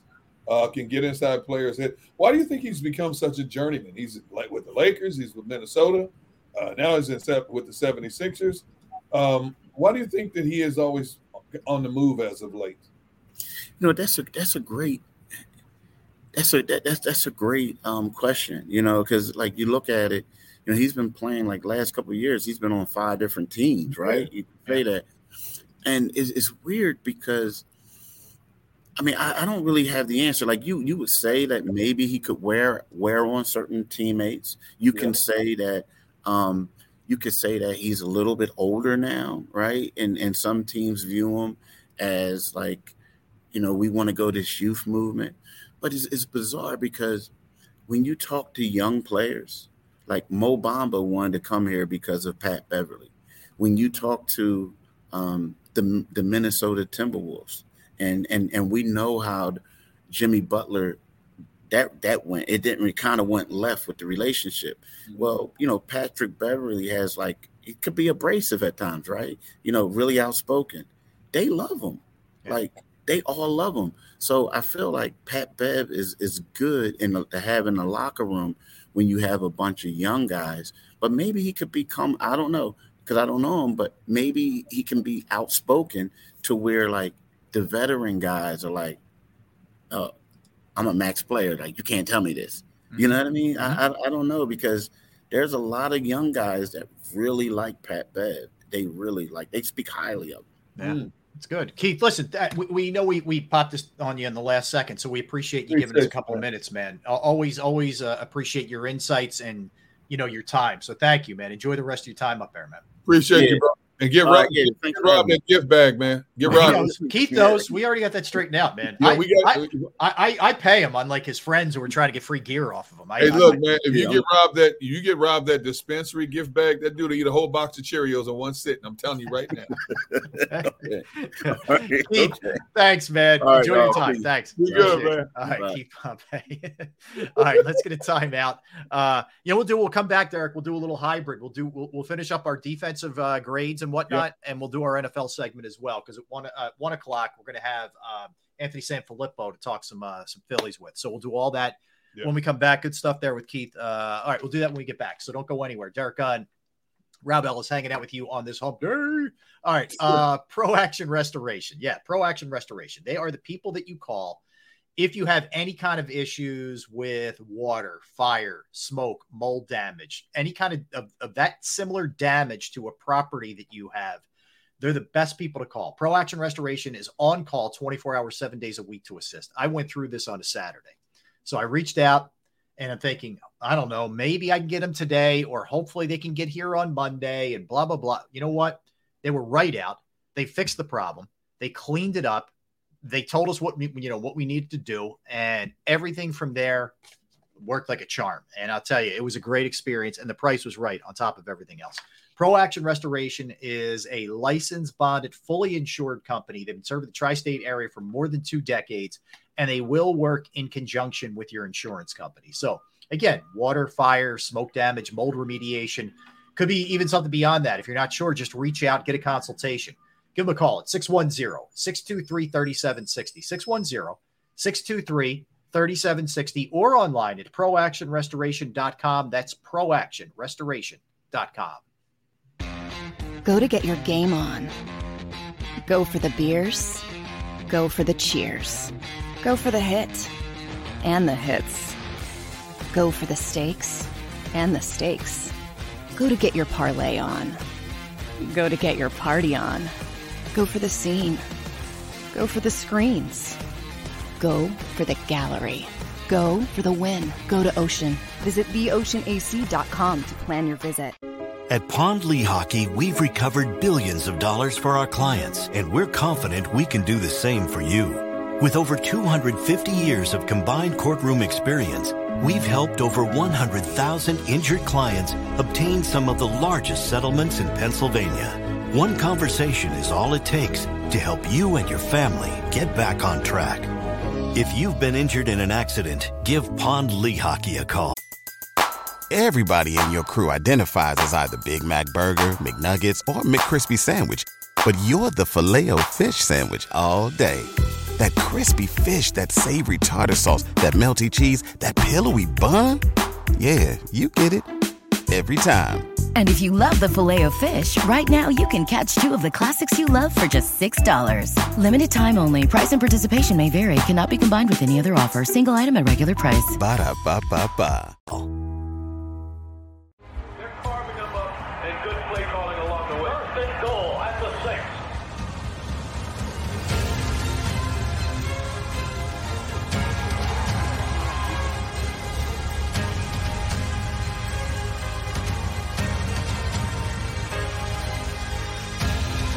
On the field of life, First Trust Bank is there for you. Champions on 3. 1, 2, 3. Because Philadelphia dreams deserve a Philadelphia bank.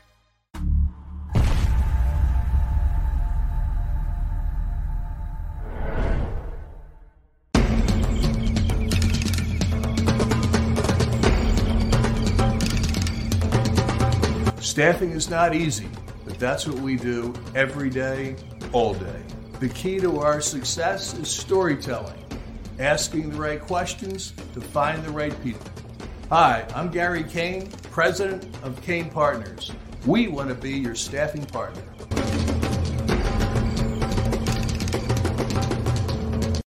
Since 1977, it's always been about you, the community, at Rafferty Subaru. And through the Subaru Love Promise, we prove we care by supporting charities like So Good Now. So Good Now helps kids in under-resourced areas by connecting them with student athletes to serve as mentors. We remove barriers so athletes can help youth in the corners of our communities where light and love are needed most. When you choose Rafferty Subaru, you help organizations like So Good Now. It's all about you at Rafferty Subaru. Do you stream on a Roku, Fire Stick, Google TV, or Apple TV? Now you can watch 6ABC 24/7 with the 6ABC Philadelphia streaming app. And the big story on Action News? Search 6ABC Philadelphia and start streaming today. EAGLES. Eagles.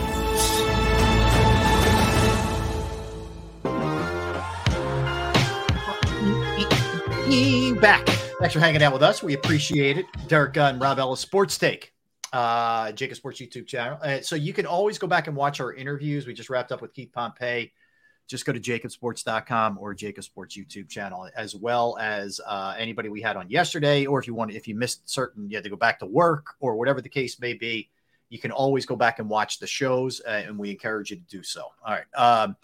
So, Derrick, go back to where we were. We were talking about the defense. We had already graded the offense for the most part, and right before Keith came on. So we were talking about the disparity. They've been very good against the run this year and not good against the pass. They're 27th against the pass, which is the opposite, the inverse of what it was last year. How much of that is understandable considering the talent that they lost in the offseason? And then on top of it, it's compounded by the fact that you lose Avonte Maddox. Like, what I'm asking is, do we have to have a little bit of understanding that there was going to be a hit here? Like, they weren't going to look as good on the back end than they did last year. Yes, even if Avonte Maddox was there, it's a evolving process because you had a whole new plethora of coaches on that defensive side of the ball. But, when you sprinkle in the young kids that you have back there, it takes more than just a few games to get that continuity down and to get the assignments down correctly and to know exactly where you're supposed to be at any given moment. But now that you've lost Avonte and you have Bradbury down for one game, and let's face it, to be honest, somebody else is going to go down. You have, Blankenship had the rib issues. It's going to be a trial and error process, and there's going to be highs and there's going to be lows. That's going to be the case with the pass defense the entire season. Especially when you consider you have two cornerbacks who are 30 plus, and Howie Roseman sees the future to where you have to start making that transition now, where you start bringing in some young guys who you have to grade and critique and get a feel for whether or not you can, if they're the ones that can step up and fill the gaps when you decide to part ways with Slay and Bradbury, either or. Who knows, after this season, one may be back next year. Both could not be back next year. We saw how it went down this year. One day we thought Slade was gone. Next day he's back. Bradbury, we just assumed that with the year he had last year, he was going to sell himself to the highest bidder. He came back here for less money. So we don't know what the future holds, but the Eagles have to plan for that just like any team. So with that integration of old and new, it's going to take a while. And it's going to be some times when it looks really good and sometimes when it's like gut-wrenching. And that's every team goes through that. And this is the Eagles' time right now. Yeah. All right. So let's throw some grades out there for these guys, Derrick. Let's start with this. This is kind of all encompassing. I get it, but let's go defensive line. You're taking into account what you're getting from Jalen Carter, Jordan Davis, Fletcher Cox, Milton Williams. At the same time, Josh Sweat and Brandon Graham and Nolan Smith and Hassan Reddick. So overall D-line, what's your grade? I'm going to give him an A. You had to integrate a new guy in Jalen Carter. We waited to see what Jordan Davis was going to look like year 2 compared to year 1. And even though the sack total is not what we would hope it would be, they're still getting pressure on a quarterback. You had a one-handed Hassan Reddick playing up until this past game. But they've been very good against the run.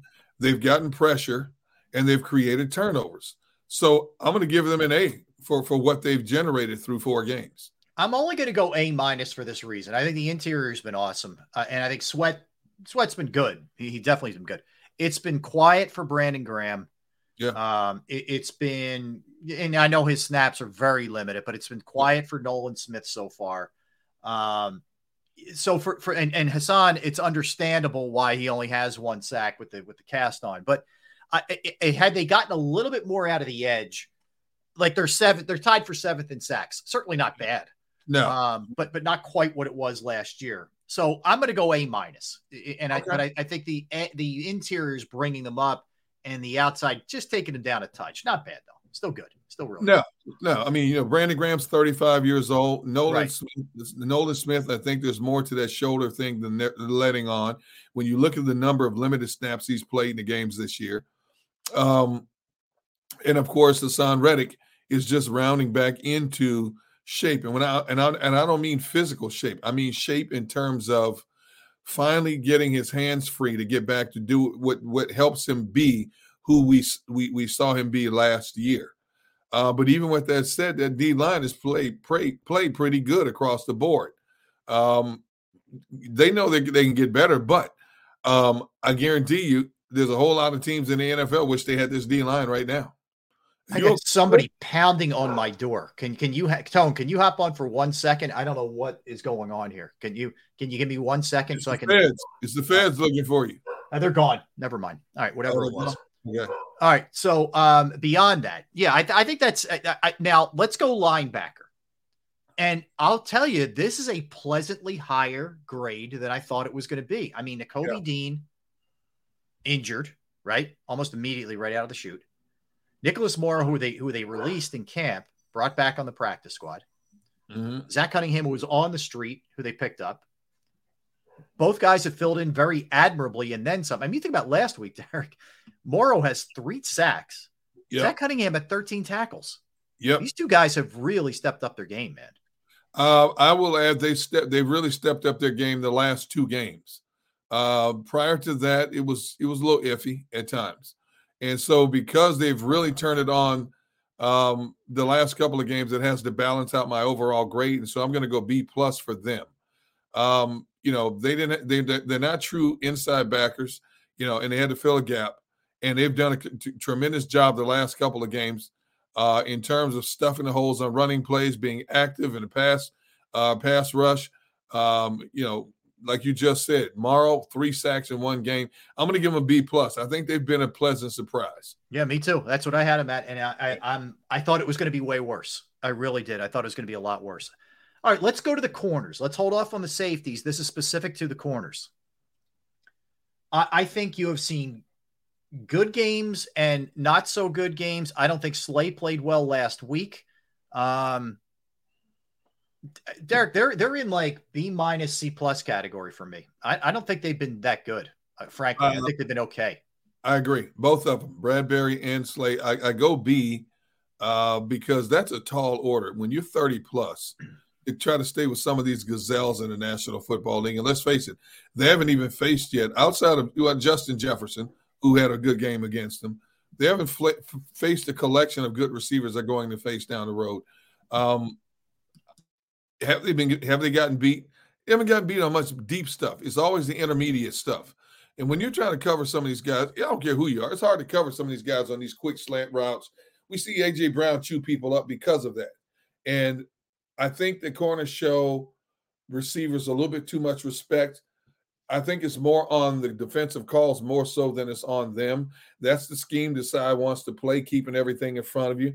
They'll give up the underneath stuff more than anything else. So in terms of what we want, or should I say what I want, which is to see Pro Bowl caliber corners play more press coverage and bump and run, that's not the scheme that Desai and Matt Patricia have implemented so far. So do they need to improve in some areas? Yes, but I'm going to go with a B with them. Okay. Now the safety position, I almost have to give them an incomplete. If you think about it, Bradbury missed a game, or Blankenship missed a game with ribs. Yeah. And I think he's come back and played, pretty well. And he made some plays last week for sure. That were big. The other spot's been, banged up, and it's been kind of a revolving door of guys, and they're really inexperienced. So, I probably go C. Yeah, but it's almost, to me, it's not even a grade if I'm looking at it. Yeah, I'm with you in the C department. When Blankenship has been in there, he's made plays. Terrell Edmonds has not played up to expectations. No. When Sidney Brown's been hurt,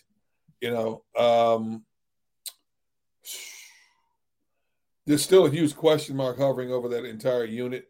So yeah, I can't go higher than a C right now because I need to see some stability back there. I need to see two guys playing consistently together for a couple of games before I can evaluate and give an honest grade. But because of what you just brought up and what we discussed, C is the best I can do in that regard.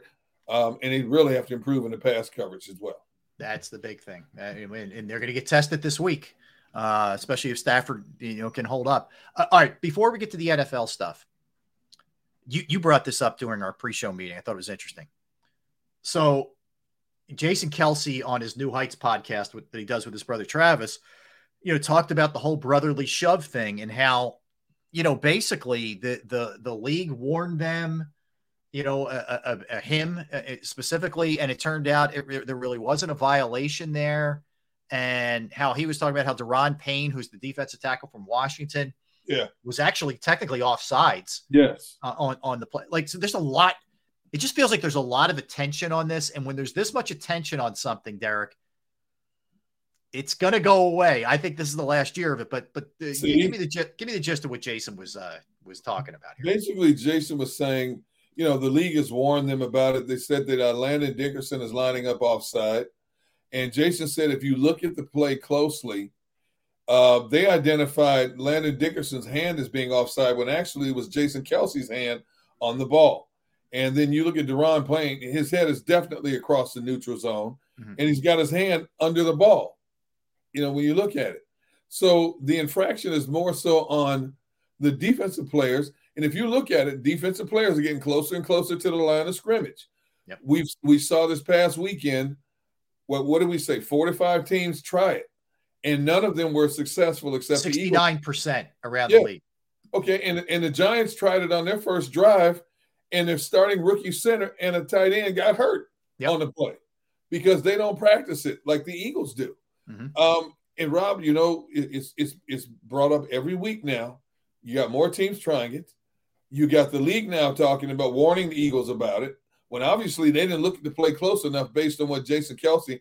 And if you go on Eagles Nation, you see an ISO of the play, the guys lined up in the trenches, and you see what Jason is talking about there. But because it's being talked about every week so far, I'm telling you, I said it last week, I'm going to keep saying it. I think the NFL is going to find a way to do away with this after this season. Honestly. Yeah, I do too. It feels like that's where the momentum is. It really does. Hey, Jake Elliott is the NFC Special Teams Player of the Week. Yeah. Ended up totaling 14 points, 2 for 2 on PATs, 4 for 4, including the game winner, the 54-yarder. for Jake Elliott. No surprise there. Nope. That he ends up being the offensive player of the week. All right. NFL, Derrick, couple things. It has been a day where teams are cutting out some of the fat, so to speak. So the Patriots released Randy Gregory. So, Derrick, they signed him last offseason. The Broncos. Sorry, Broncos. They signed him last offseason. 5 years, $70 million deal. Like we talked to, it looked like he was going back to the Cowboys. Wasn't the case. He goes there. It doesn't work out. I guess this is further evidence of Peyton trying to clean house, but I don't know. Why didn't you do it before the season? I guess. So he's gone. He's out. The Patriots have traded to get J.C. Jackson back.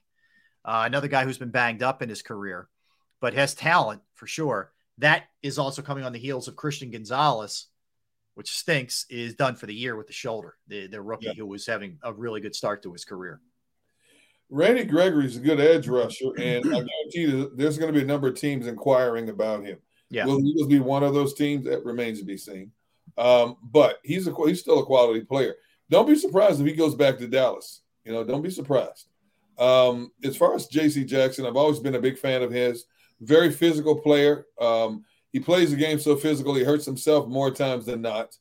And the Patriots are in a dire straits. Christian Gonzalez was having a good year so far.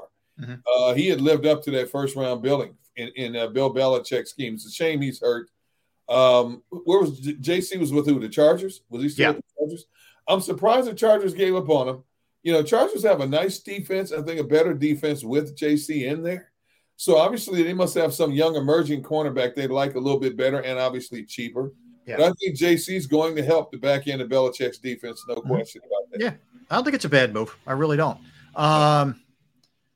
All right, we talked about Reese Hoskins trying to come back from an ACL for the World Series. How about Aaron Rodgers? Aaron Rodgers views a return this season as a possibility. It was also revealed that he's dealing with a deltoid issue, but he was on with Pat McAfee and said, he's way ahead of schedule. He was out of the boot way before most other people are out of the boot.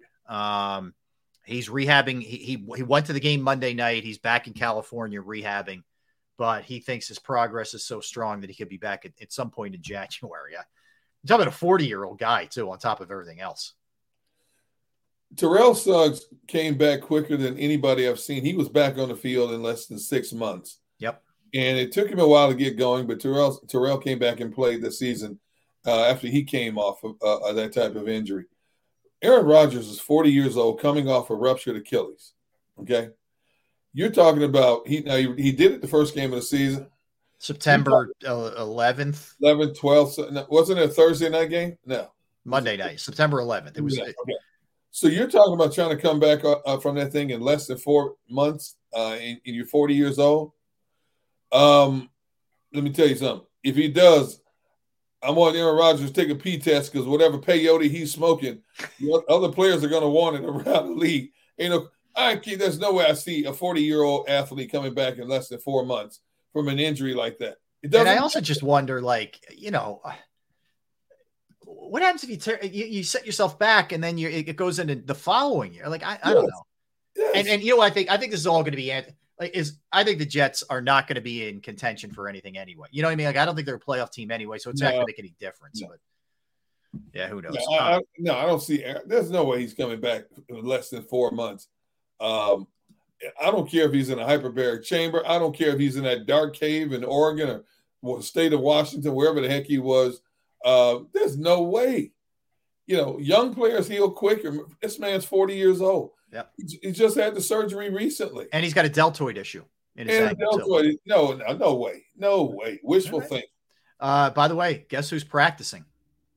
Who? Jimmy Harden. James Harden is practicing today with the Sixers. Oh snap! All right, so just got real. We will keep you posted on how that goes. We'll see. Never a dull moment. Never a dull moment. James said, "You know what? 35 mil is 35 mil, even if I don't want to be here." It's amazing how your point of view changes when all of a sudden, people are digging into your bank account if you don't show up. So we'll see. We know James has made a lot of money in his career, yes. No question about that. But when you're at this stage, what is he, 33 years old? Yeah, around there, right around And 34. you got $35 million sitting on the table. If I'm his agent, I'm James, I understand your personal feelings.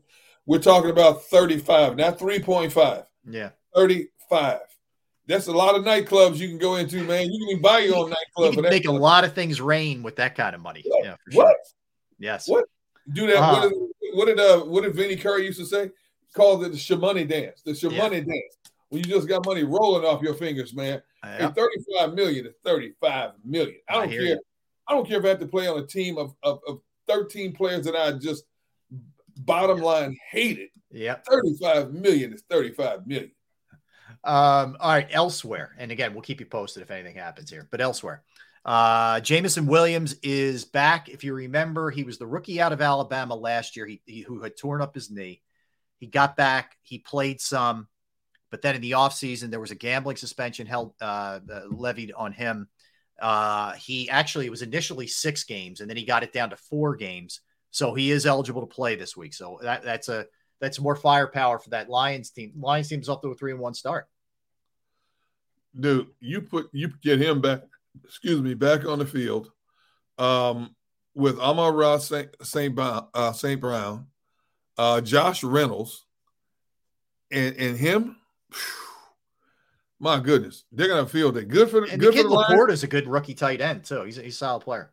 I'm telling you. I mean, without him, Goff is already completing 70% of his passes. Montgomery, the way he's running, Jahmyr Gibbs. Yeah. Oh my goodness.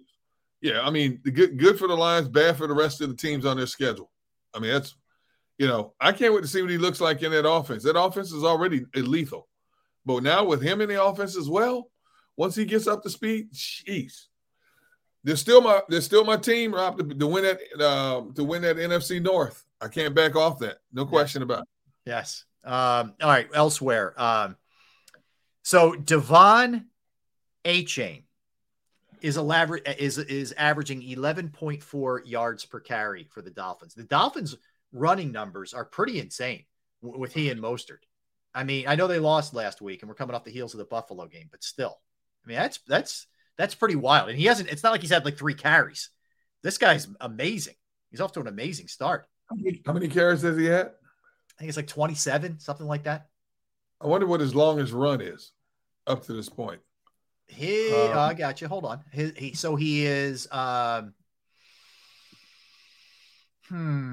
right, hold on. I just had it. Now it went away. His longest run, Gunn, is here it is, 67 yards. That helps. And he has 4 runs of 20 or more yards. So I don't know much about him, but obviously he is exactly the complement Mostert needs in that backfield. You're right, 11.4 yards a carry. My goodness, he's averaging 103 yards a game.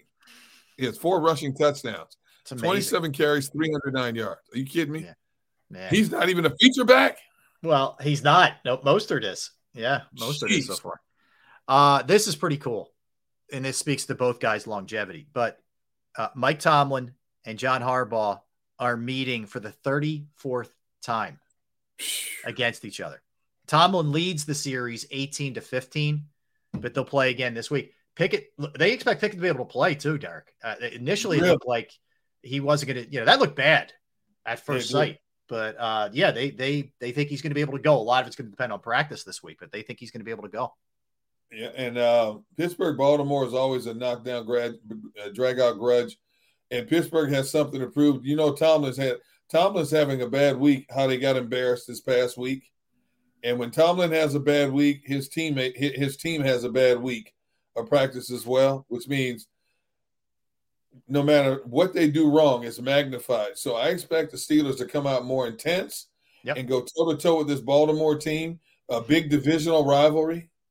That's going to be a good game to watch. Yeah, it's, I was looking at the card. The highlight game is obviously Dallas and San Francisco Sunday night. That's awesome. But other than that, man, I'll give you what they are.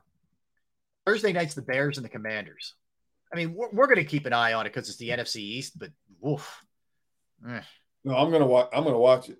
Yeah, I'll watch it. Yeah, I'll watch it. Jaguars, Bills, that's the London game. Yep. It's okay. I mean, that's okay. It's not bad.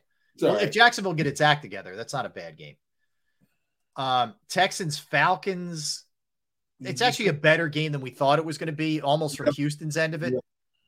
Houston's on the upswing. Atlanta's on the downswing. Lost 2 in a row. Now there's question marks about Ritter. Coaches had to come out and say, he's our quarterback. Anytime a coach comes out and says that, to me, that tells me that they're thinking about a possible change. Do we need to make a change? Yeah. So that's going to be an interesting game. This one is interesting because both teams are 2-2 in the AFC South. Titans are at the Colts. So that's one to keep your eye on for sure. Ravens, Steelers, as we talked about. Eagles, Rams is a pretty solid game. Chiefs, Vikings, we thought was going to be a good game, but the Vikings are 1-3, and they were kind of lucky they won last week. Where are they playing that one? That game's at Minnesota. That might Chiefs are 4-point favorites. That might be an interesting game, Rob. Yeah, it might be an interesting game. Yeah, it could be. But yeah, I mean, other than that, even the Sunday night game, it's just, I mean, the Monday night game. Sorry, Packers and the Raiders. I mean, you have a desperate Raiders team, desperate Packers team, pretty desperate Packers team. Yeah, after the way they played of late. So at least you get two teams that are, giving you everything they had at least. Packers have been bringing in offensive linemen for workout this week, and they've brought in running backs this week as well. Yeah. So obviously Matt LaFleur is looking for some changes there. Mm-hmm. Raiders are a hot mess. Total. That's a pick'em game for me. Yeah. Saquon Barkley will return to team drills in practice today. Mentioned earlier of note, Cooper Kupp is returning to practice this week also. So there's a couple of them. We don't know yet the status of Deshaun Watson, Cleveland. We see what a difference that makes. So that could be a big deal there as well. Who's Cleveland playing? Cleveland is off. I'm sorry. The following week they're off. So you have 4 teams that are off. Our bye weeks start now. Browns, Chargers, Seahawks, Buccaneers. Okay, Browns, Chargers, Seahawks, Buccaneers. Okay, all right. They're the 4 teams that are off. All right. So we'll get a timeout here, Derrick, and when we come back, we'll sneak some more Eagles in, and we will also set our sights on the Phillies, who play Game 2 tonight against the Marlins. They took Game 1 last night, 4-1. Zach Wheeler, absolutely filthy. He was just awesome. But what will we get from Aaron Nola? We will talk to Anthony Sanfilippo about that and some of the calls, the decisions that Rob Thompson made last night that paid off. We'll get into all that when we return. Don't go anywhere. He's Derrick Gunn. I'm Rob Ellis. We are Sports Take. I'll tell you right now about Flynn Tree Services. Flynn Tree Services is an experienced, licensed, and insured Pennsylvania tree services company that will trim or remove any unwanted trees off of your property. They offer cost-effective solutions to any tree problem that you may face. They are experts trimming all types of trees, and they serve southeastern Pennsylvania, South Jersey, and northern Delaware. You can go to their Facebook or Instagram page for more information or a sampling of their work. Give Flynn Tree Services a call at 610-850-2848, 610-850-2848, or online at flynntreeservices.com. That's flynntreeservices.com.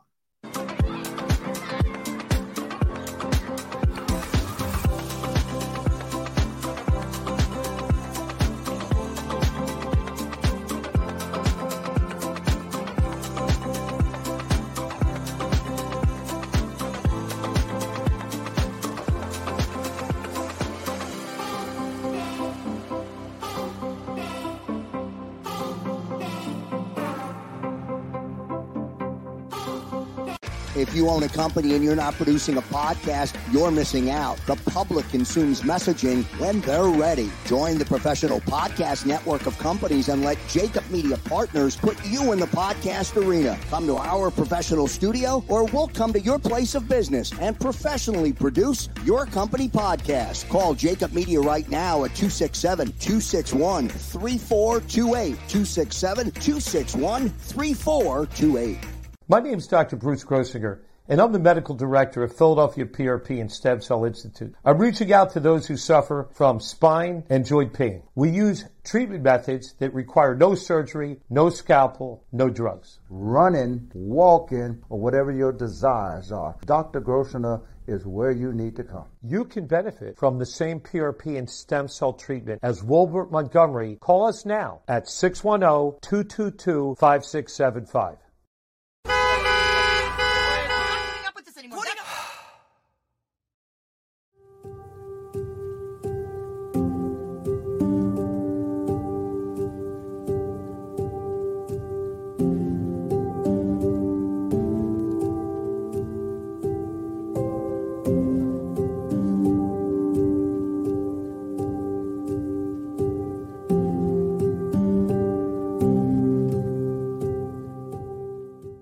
Score and save in southeastern PA and Delaware with Colony Pools this football season, and let the experts close your pool with a custom Merlin safety cover in green for the birds. And if you join our Winter Watch team, we'll give you another 20% off, and Colony Pools will handle it all. Keep your tiles on your pool, not in your pool. Fly with Colony right now, birds fans. Visit flywithcolony.com.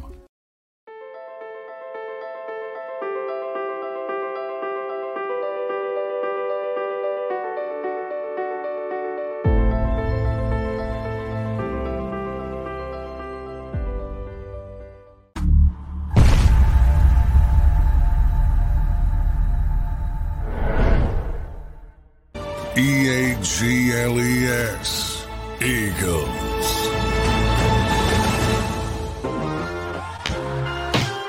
Thanks for hanging out with us. He's Derrick Gunn. I'm Rob Ellis. We are Sports Take, Jacob Sports YouTube Network. Very excited to talk to our next guest. Does an awesome job covering the Flyers, also the Phillies, and I love the podcast that he does called Crossed Up with Bob Wankel. It's really, really well done. Crossed Up, a Phillies podcast, but you can check him out on Twitter or X at AntSanPhilly. That would be Anthony Sanfilippo. What's up, Ant? How are you, my man? Hey, how you doing, boys? Good to see you today. Good to see you, man. Good. All right, I got to hit you with this, Ant, right out of the chute. You've covered sports for a long time, a variety of sports. Yes. We hear a lot about how different the crowds have been through this Phillies run, both last year and then into last night. Yeah. So as a skeptical scribe, as a guy who's been there, done that, is there something different about how wild it is at Citizens Bank Park these days? It absolutely is. And I can tell you guys, it's not only is it different than anything else that I've ever covered, it's different than even what Phillies crowds were like 2007 to 2011. And those were some great crowds. Yeah. Don't get me wrong. Those crowds were awesome. You know, I was there for Jimmy Rollins in the crowd when Jimmy Rollins hit the walk-off against the Dodgers in the 2009 NLCS, which was one of the coolest moments to be present for. And it's even better now. What you're getting down there is the fans on their feet for the entirety of the game. Those rally towels are being waved nonstop. They are reacting to every pitch. And I can tell you what was brilliant yesterday, and I think this has had to be well planned by the Phillies. Dan Baker introduces the Marlins, right? He says, I would like to welcome to the field, the Marlins subs and staff. And like everybody comes out, okay, all together at once. Then they do the lineup, manager in the lineup. Then for the Phillies, let's introduce every staff member possible. They introduced their chef, their top chef from the kitchen. No, they didn't. Frankie Two Scoops. They got to get Frankie out there. They should have had him. They should have had them. But no, I'm talking about the people that are like clubhouse staff. Yeah. And in the players' kitchen. But they introduced every last one of them. And the fans cheered loudly for every last one of them. And those Marlins players had to stand out there on that field for 10 minutes and listen to this introduction. And I'm watching them. And they're all like looking around and taking in the environment. And they had to think, this is a different game than we've ever played before. Yeah. And that's what it was like. And so that's why they have such a great advantage. I don't know if you guys know this. Phillies have the best winning percentage of all time of any team in the history of Major League Baseball at Citizens Bank Park in the playoffs for a home park. Wow. They have the best record ever, minimum 30 games played. Wow. Ever, for one ballpark. I didn't know that. No, and one more thing, I know, Gunner, you want to hit him up with a question, but having Hoskins was also another, chef's kiss, just perfection. Yes. Yeah. That was great. It was perfect. It was because, you don't know. I mean, is he ever going to, play for the Phillies again? I mean, maybe he gets a chance in the World Series, but if they get there, but you don't know that that's going to happen. So, and, he's going to go down to Florida and, work out with the stay ready guys and, try and get back. So he may never be on that field again and be able to address the fans. That was perfect. It was perfectly designed by the Phillies. Anthony, why do you think this fan base has become so rabid towards this particular group of guys? And when I say this particular group, I go back to last year also, more so than the collection of players that you talked about from that 07, 011 era. I think that there is two reasons for this, Gunner. I'd say one, Bryce Harper.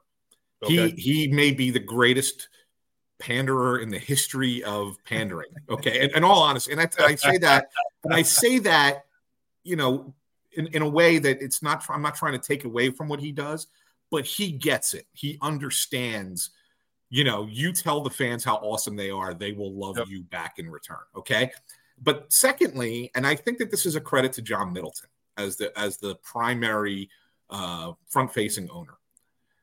He's a little bit different in that he lets them be a little bit more personality-driven, a little bit more loose, a little bit more out there. I mean, could you imagine the Phillies allowing for a video to be put out where one of their players says, "If you don't like it, get the F out of Philly"? I mean, would you do you think that would have happened in 2007 to 2011? The hype video for yesterday. Right, the hype video, right? So it would not have happened. But this ownership group is like, go nuts, guys, do it. The city will embrace you more. And so because of that, it's a love fest down there. It constantly is with these guys. It's great. Yeah, it is amazing. So let's look at the game here, and look, I don't think it shocked any of us, but because Wheeler's been an unbelievable postseason pitcher. But I'm going to go out on a limb and say that's the best I've seen him look. I mean, he had all 4 or 5 pitches, and he was making the Marlins look bad on everything. He ran out of gas, I thought, a little in the 7th, but man, was he dominant before that. Yeah, I mean, and even when you say ran out of gas a little bit in the 7th, I mean, really, it's just the big double, right? I mean, that's the only. It's the only one I thought anybody really hit hard off him all day. Another great note, the third pitch of the game, Luis Ariz hits that ball to left field that Christian Pache makes a great running catch on. It's the only Phillies outfielder made the entire game. Jeez. Wow. That's how good Wheeler was. Everything was weak contact, pop-ups or ground balls in the infield or strikeouts. And that's it. So it was the only out that was made by an outfielder in the entire game was the first batter of the game. That's crazy, man. So that just goes to show how on he was, right? I mean, the Marlins couldn't touch him.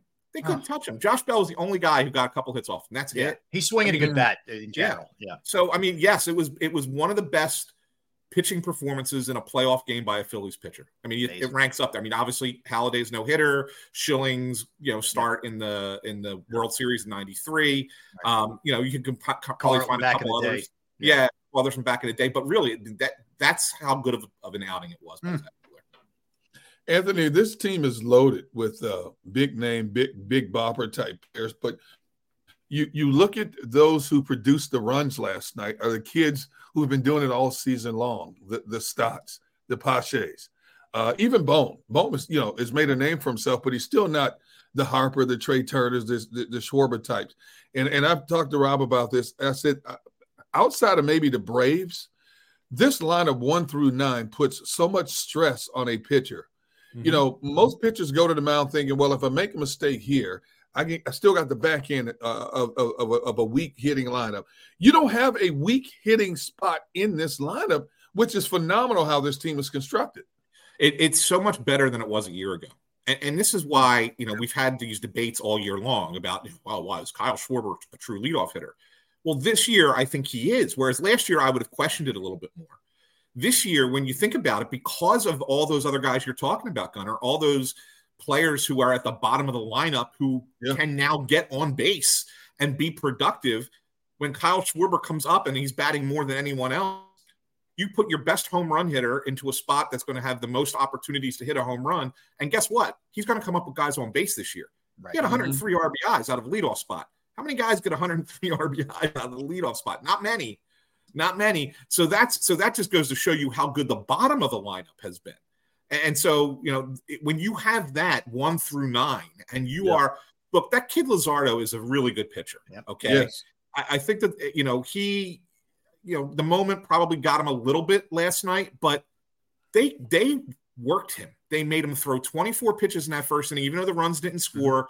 He threw 24 pitches. He was up to 60 pitches through 3 innings. By the 4th inning, and they're adding on runs. It's like he threw 90 pitches. Like, what are you gonna do? I mean, he's a good pitcher. Struck out 6 or 7 guys, but it doesn't matter if you're getting him out of the game and getting into that weaker bullpen in the 5th inning. Yeah, that you did your job, and that's how good this lineup is that they're able to do that to pitchers.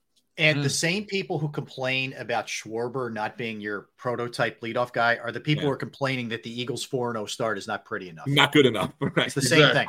Like, give me W's and L's. That's all I care about. And when he leads off, they win. Plain and simple. All right. Anyway, that's my little rant for the day, and I'll get off my soapbox. But I want to give Thompson credit too here. I mean, he could have gone Marsh and left. I know it was lefty. He goes Pache. Pache makes the catch that you mentioned with the ball that Arise scolded, early, the lone outfield out. But beyond that, he comes up with a big hit as well. I mean, he pushed a lot of right buttons last night. I thought he did it well with Wheeler in the bullpen. It was a good Rob Thompson night for sure. Yeah, it really was. And I think it's the reason that it plays out that way. You're going to give him credit, and he deserves the credit. But it's the buy-in by the players, right? Like, Brandon Marsh can sulk over the fact that he's not in the game 1 lineup, and he's probably not going to be in the lineup again tonight. But they have a plan, and the plan is, hey, listen, we're going to start with a guy who's better against left-handed pitching. He's not great against left-handed pitching, but he's better, and he's an excellent defensive outfielder, so that helps us, especially in the first inning of a game. The most runs are scored in the first inning of baseball games, right? It's known that it's been that way forever in baseball. So you have a guy out there who's going to take away hits. Not that Marsh couldn't, but I mean, Pache's not hurting you in that regard. And then as soon as they go to a right-handed reliever, Marsh is coming in. So it's like they're splitting the game. So it's not like Marsh isn't playing; he's getting in there, and both guys are bought in, and they agree, and they're like, yeah, this is great. This is what's going to help the team, and they're happy about it. Marsh said it last night. He says, guess what? You know where I'm going to be tomorrow when that game starts? On the top step, waving the towel. Yep. Like, I'm going to be doing that. I'm going to be doing the same thing because he knows his opportunity is going to come as well. And he's going to do something great at some point in the playoffs. And, last night it was Pache's turn. It might be Marsh's turn at some point tonight. Right. Anthony, I thought the most exhilarating moment of the game for me was when Harper races around third, runs through the stop sign, slides into home, gets up, pumps his fist, and the entire crowd just goes nuts.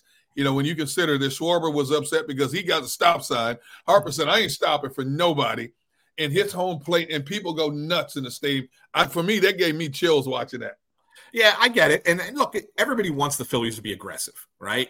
And I think that the definition of aggressive is unique. Like, I think fans want aggressiveness to be go all out 150% at all times and just make the plays happen, force the other team to make a mistake. I get it, but it doesn't always mean it's the smartest play, right? Sometimes aggression can be not doing it, not being aggressive on the bases and letting, working the pitcher. I mean, if let's just say, and look, the throw is offline, Schwarber probably would have actually scored. But in the moment, if you're Dusty Wathan, you got to hold him because you're thinking to yourself, it's, this is the first out. We have second and third. Our MVP is coming up next. He's going to get the runs in. We can score more. If we get thrown out at the plate, it's 2 outs and a runner at second. We can't go for it there. So the aggression is you kept the inning going. You forced Luzardo to throw a bunch more pitches. And that's why he gets out of the game in the 5th inning, right? I mean, maybe Schwarber scores, but if you're in the moment and Sanchez has got a gun coming from right field, you got to think, I got to hold him here for a second because of who's coming up and where we're at in the game. It's still nothing, right? It's still a tie game. So I think that in that one, I'm okay. I thought he pushed the envelope a little bit with Castellanos, and he probably should not have held Harper because they had an infielder playing left field at that point. And Harper was reading it too because he could see the whole thing in front of him. But I think the first one, I think it was perfectly acceptable to hold Schwartz. And debating whether or not he should have, do you think like that because there was a lot of heat? I know he's not on his phone checking social media. I don't mean that, but maybe because people wanted him to send him. Then Wathan got screwed up. He didn't have the best day over there. I mean, that's what I said. I thought that his next two situations, I think he got wrong. I think sending Castellanos, I didn't hate it, but at the same time, it was a really good throw by Chisholm. It was a great throw by Chisholm. I didn't hate it, but you gotta look at the situation as you got the pitcher on the ropes at this point. Yeah. Right. Let's keep getting him. Let's keep him on the ropes. Let's not give him an opportunity to get off. So I probably would have held Castellanos, and I don't know how you think about holding Harper in that spot. Again, like I said, they had an infielder playing left field. John Birdie had just moved out there after a pinch hit from earlier in the game. And he's not throwing out Bryce Harper from the wall. I mean, there's a relay throw. I get it. But, you need two perfect throws to get Harper. And it wasn't even close. So, I thought that he struggled with the second two plays, of course. Let's go to the $1 million question tonight. And that's Aaron Nola. Now, understanding he made some tweaks to some things in the last two starts and did look better, in fairness. And started off last year, and I'll include the Houston game to get them in, calling that a postseason game, even though it was technically the regular season. He pitched well in the early portion of the postseason. You have any kind of expectation, or is this a coin flip for you? No, I actually expect him to pitch well, and I'm going to tell you why. Let's look back here, and I know everybody's just saying, well, it's the last two starts. I want you to look back at his last 9 starts. The Phillies are 8-1 in those 9 starts. Okay, he had the one loss, which was a blow-up game against Milwaukee. They gave up the 7 runs in 4 innings. Whatever, it was a terrible, terrible start. He even said it afterwards that he was awful. But the other 8 starts, 3.15 ERA, 1.07 WHIP. Those are really good numbers. The only thing that he hadn't provided in those 8 starts is length, which everybody had gotten used to. So, of course, they were seeing him pitch less innings. And they're like, well, geez, what the heck's wrong with Nola? He can't even get through 5 innings or get through 6 innings. So that was the concern. I think that the adjustments he's made has allowed him to throw fewer pitches over the last 2 months, and be able to maybe extend it a little bit more. Now he kind of, or last 2 starts, and he's been able to extend it a little bit more. So I think that that's the thing that you're going to see a difference of. I don't know. I think Aaron Nola is pitching pretty good right now, and I'm pretty confident in him being able to give you a good start. I feel good about him tonight too. Do you think somewhere in the back of his mind there's extra motivation because every time he steps on that hill, he's thinking it could be his last time for the Phillies, and obviously, what he does, especially now, magnified even more so, can enhance his money value.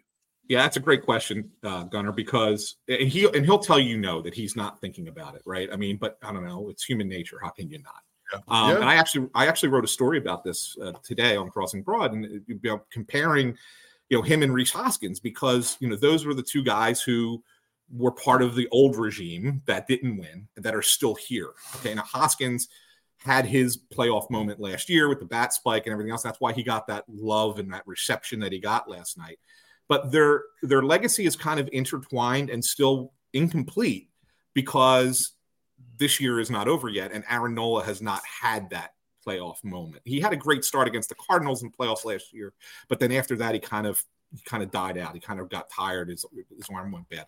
But I think he's in a spot right now where he should be healthy enough and should have few enough innings that he can go 3-4 more starts in the playoffs and not run into that, be gassed kind of situation.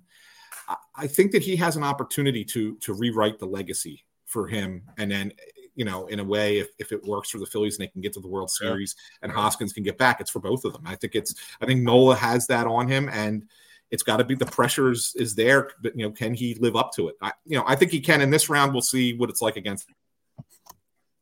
Yeah, last night, every like I said, the buttons were pushed right. Alvarado comes in, he does his thing, Hoffman, and then you get the Kimbrel. Ideally for you, and again, I know a lot of this with Thompson is matchups. You get your heavy righty, he might go Kimbrel in the 8th, whatever. Who would you ideally? How would you like to see it set up if you had to drop 3 on the back end? Who would it be for you? It's a great question, and I'm gonna go kind of the same way that Thompson goes. Like, I think Alvarado's the best reliever you have right now, and I don't think it's close. I think he's easily the best reliever, but you want to use him in the spot that you think is most critical, and so they needed him in that spot because the the tying run was at the plate for that one, right? It was go-ahead run. It was 3-1 at that point. Yeah. So they needed him to get through that spot. That was the most important out of the game, and he struck out Yuli Gurriel with a 94-mile-per-hour cut fastball, which is unbelievable that it was 94.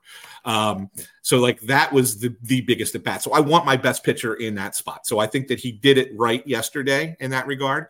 But if you're ideally saying, okay, one inning, how do you want it to go? I'd take Alvarado in the 9th. Okay. I would really close with him. But I think where it was in the lineup last night, it made sense to go Alvarado first, Hoffman to get that big out in the 8th inning, and then have Kimbrel pitch the 9th. There's no question, talent for talent, the Phillies are the superior team. But based on what you said off the top of our discussion, the Marlins walk out on the field, 45,000 plus. I mean, they're screaming before the game even starts. Yeah.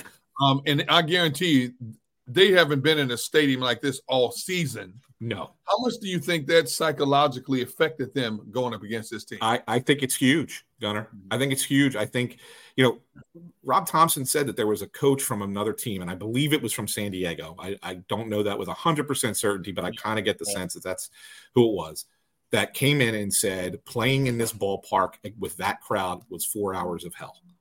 And that's what it, and honestly, that's what it's like, because maybe it's not 4 hours this year because the pitch clock, the games are a little bit faster. It's probably more like 3 hours of hell, or 3.5. But yeah, you're right. It started at 7:30 when they started the pregame festivities and announcing lineups and all that stuff. That's when the crowd was amped up at that point. So it was from that point till 11 o'clock. Those people did not shut up. They did not sit down. It was intense. It was like a European soccer game. And that's the only thing I can compare it to. It's like a final drive of an Eagles game where you need a field goal or a touchdown or something. Yeah. But for 3.5 hours, right? Like nonstop. So that's what it was. So I think it absolutely has to affect the team, especially a team that's never been there before. And they got a few guys who've got experience in the playoffs, but at the same time, most of those guys are like, oh man, we play in Florida where we get 10,000 people come to games and we have to have somebody banging drums in the outfield the entire time to make it sound like there's noise here. And now all of a sudden we come in here and these people are out of their minds. Like it absolutely has an effect. I wonder tonight. I mean, look, Braxton Garrett is in a very similar spot that Luzardo was in. I mean, they're both young guys, and it's like, good luck, dude. You're thrown in that cauldron. Well, and that's the thing too. And Garrett's a really good pitcher, but you're right. It's going to be the same thing. And he's another guy who doesn't give length. He averages about 5 innings a start. Okay. Mm-hmm. So now all of a sudden, if the Phillies are working him, if he's a usual 5-inning guy and then get out, he's probably not going to last 5 innings tonight. Mm-hmm. Because if the Phillies take the same approach they took last night and they are locked in with that ideology, then I think that you're probably into the Marlins bullpen just as soon as last night, or if not even a little bit earlier. A footnote too, the way this sets up, Ant, with days off, you're going to get, if the Phillies advance, Wheeler in game 2 and game 5 against the Braves. That's correct. That's huge. I mean, to be able to get him that quickly together.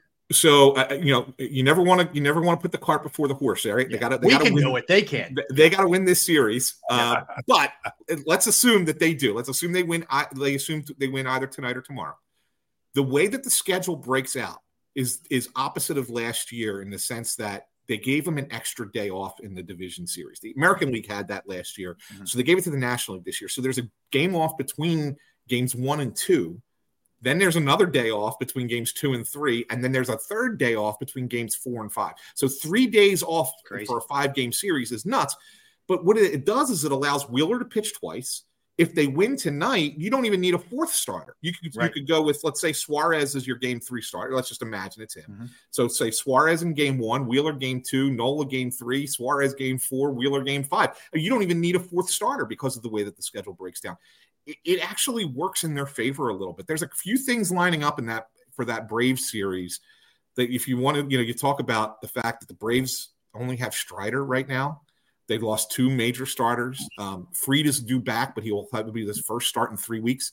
How many pitches is he going to throw? He's not going to throw full complement, right, after having that much time off. And then Charlie Morton is out for that series with an injury. That's right. So they're going to have to go with, guys who have struggled here down the stretch, either Kyle Wright or Bryce Elder. Phillies hit both of them, both here in Philly and in Atlanta in September, and they've not been good. So there's a lot of things that line up that if you get past this Marlins series, while that's going to be like the series of the playoffs, the Phillies can do it. Yeah. They can. Yeah, Atlanta's nicked up in some strategic spots. As lethal as they are offensively, they're not going very far without the pitching. There's no question about that. Correct. No, there's no doubt. Lastly, and I'm glad you pointed that out for the Brave series, because I got to tell you, I didn't want any parts of Taijuan Walker on the hill in any shape or form. What if they have to go to a 4th guy? Who would it be for you? Would you go Sanchez with the lack of experience? I would too. Sanchez. Well, because the only reason they don't want to make him the 3 is because they didn't want to put him into a do or die game. Yeah, they'd rather have Suarez, who's a chill. And I think that if you do it in a certain way, and you do need that 4th star. So let's say the Marlins win tonight, and then you win Game 3 tomorrow, and then you have to start Saturday. Well, now you need a 4th starter, but it's okay to throw Sanchez in Game 1 because it's not an elimination game, right? So you feel more comfortable doing that, and then you can figure it out from there. How you want to spread out the remaining 4 games of that series. So yeah, I mean, to me, I think it depends on where it is. I think Taijuan Walker is on this roster. People are wondering why he's on the roster, but I think that the main reason he's there is you no longer have the ghost runner in extra innings, right? Thank goodness. So if you get into a game that goes long, you're going to need him, and you need somebody to throw multiple innings. Right. You need a guy who's stretched out and is a starting pitcher, and basically to do it. So that's Taijuan Walker. That's his role. Right. And I'm okay if that's if you're in the 12th inning of a playoff game and you need a guy to throw you 3 innings. Well, Taijuan Walker is going to be better than trying to piecemeal it with a bullpen guy, right? No question. And good stuff, man. Follow Anthony at Ant Philly, and of course on Crossing Broad. And again, check out both of his podcasts. Know the Goalie, as far as his Flyers coverage goes, and Crossed Up, a Phillies podcast with Bob Wankel as well. And thanks for taking a couple minutes, man. Thank you, man. Chatting with you. Anytime, boys. All right, brother. Take care. That is Anthony Sanfilippo. Good Philly stuff there, Gunner. Always good digging in a little bit more. Yeah, I was looking ahead at the next series. I'm saying to myself, this sets up really well here with Wheeler for them. So we'll see. Again, you got to get through tonight or potentially tomorrow, but it is setting up nicely. All right, let's get a timeout. Let's come back. We'll jump around a little bit. For one of the baseball games yesterday, your mind is going to be. We just came off the Phillies insanity. There's the opposite of that, Derrick. We'll talk about that when we come back. Birthdays, movies, more Eagles. We got all kinds of stuff in store for you when we return. Don't go anywhere. That's Derrick Gunn. I am Rob Ellis. We are Sports Take. Right back. Go to get your game on. Go for the beers. Go for the cheers. Go for the hit and the hits. Go for the stakes and the stakes. Go to get your parlay on. Go to get your party on. Go for the scene. Go for the screens. Go for the gallery. Go for the win. Go to Ocean. Visit theoceanac.com to plan your visit.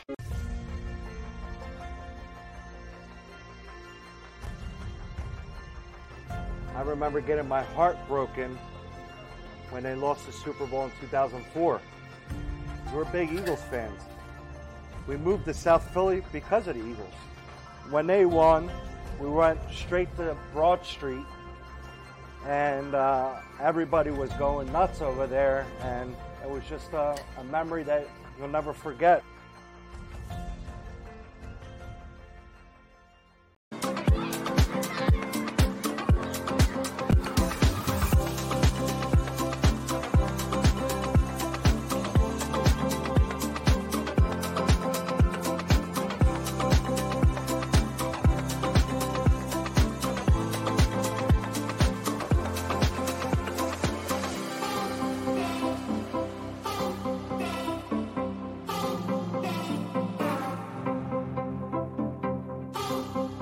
If you own a company and you're not producing a podcast, you're missing out. The public consumes messaging when they're ready. Join the Professional Podcast Network of companies and let Jacob Media Partners put you in the podcast arena. Come to our professional studio or we'll come to your place of business and professionally produce your company podcast. Call Jacob Media right now at 267-261-3428. 267-261-3428. My name is Dr. Bruce Grossinger, and I'm the medical director of Philadelphia PRP and Stem Cell Institute. I'm reaching out to those who suffer from spine and joint pain. We use treatment methods that require no surgery, no scalpel, no drugs. Running, walking, or whatever your desires are, Dr. Grossinger is where you need to come. You can benefit from the same PRP and stem cell treatment as Wilbert Montgomery. Call us now at 610-222-5675.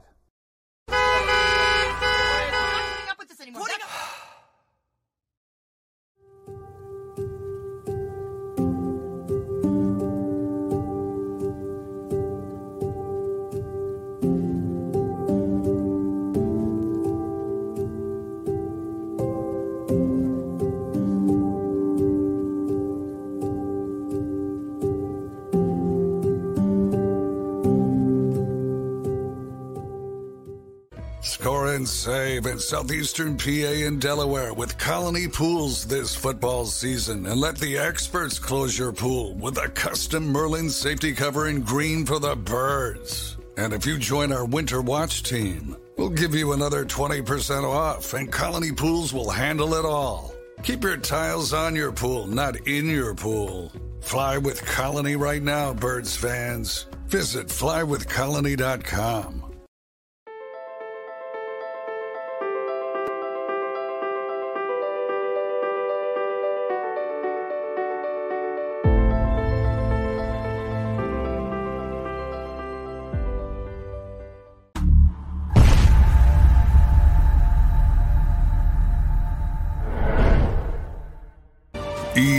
EAGLES, Eagles.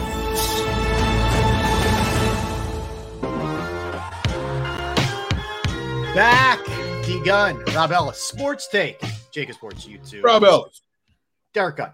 Where will you be at 2:20 Eastern time today? I don't know. Got to run some errands. Now, my kids alerted me to this, and I'm looking, and I see it's all over CNN. Have you heard about this? At 2:20 Eastern time today, the federal government will conduct a nationwide test of its emergency alert system and wireless emergency acts, which means your phone is going to go off with a sound at 2:20. The purpose of this test is to ensure that the systems continue to be effective means of warning the public about emergencies, particularly those on the national level.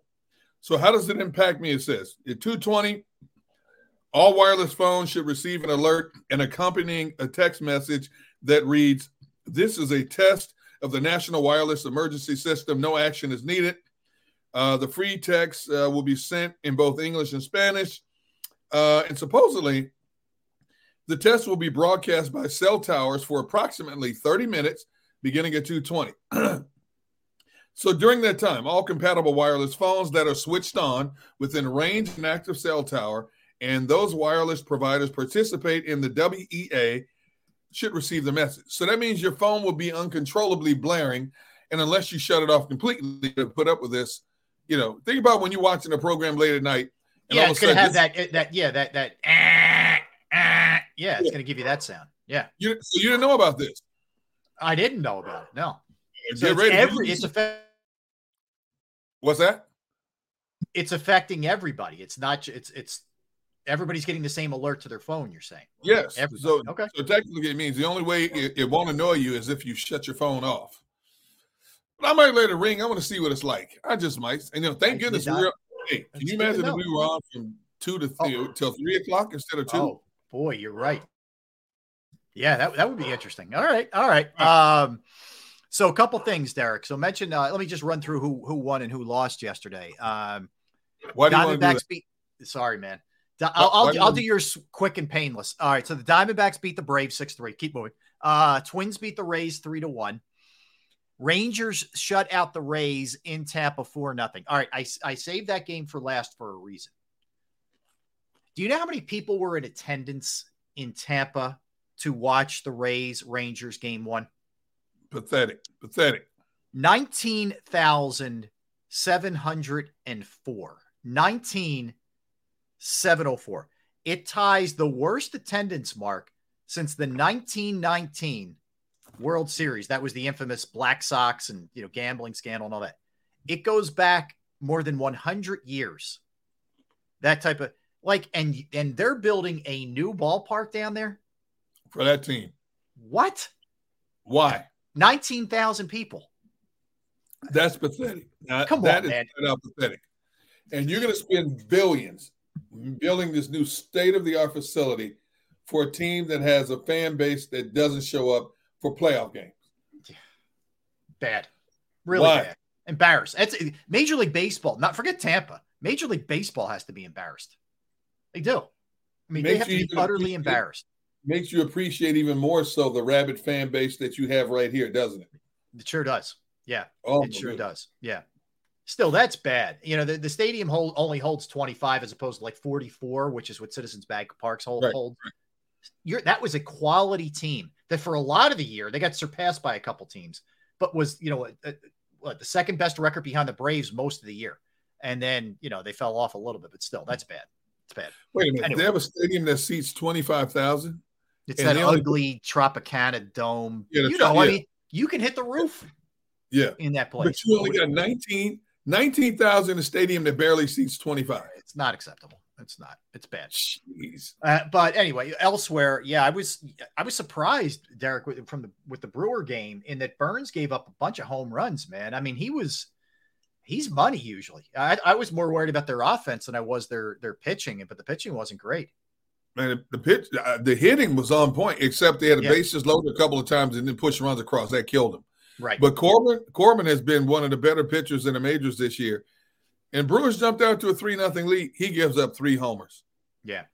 And my cousin, they're all of a sudden they're down 4-3. I said, they're not coming back from this one because Arizona has a good bullpen. They have a really good bullpen. And sure enough, Milwaukee compiled all of their hits in the first 4 or 5 innings after that. Wasn't good. So, and I'm sitting there going, and my cousin, who's a rabid Milwaukee fan and Peoria, Wisconsin fan, I said, he goes, you're always so negative. I said, no, I'm not. I'm a realist.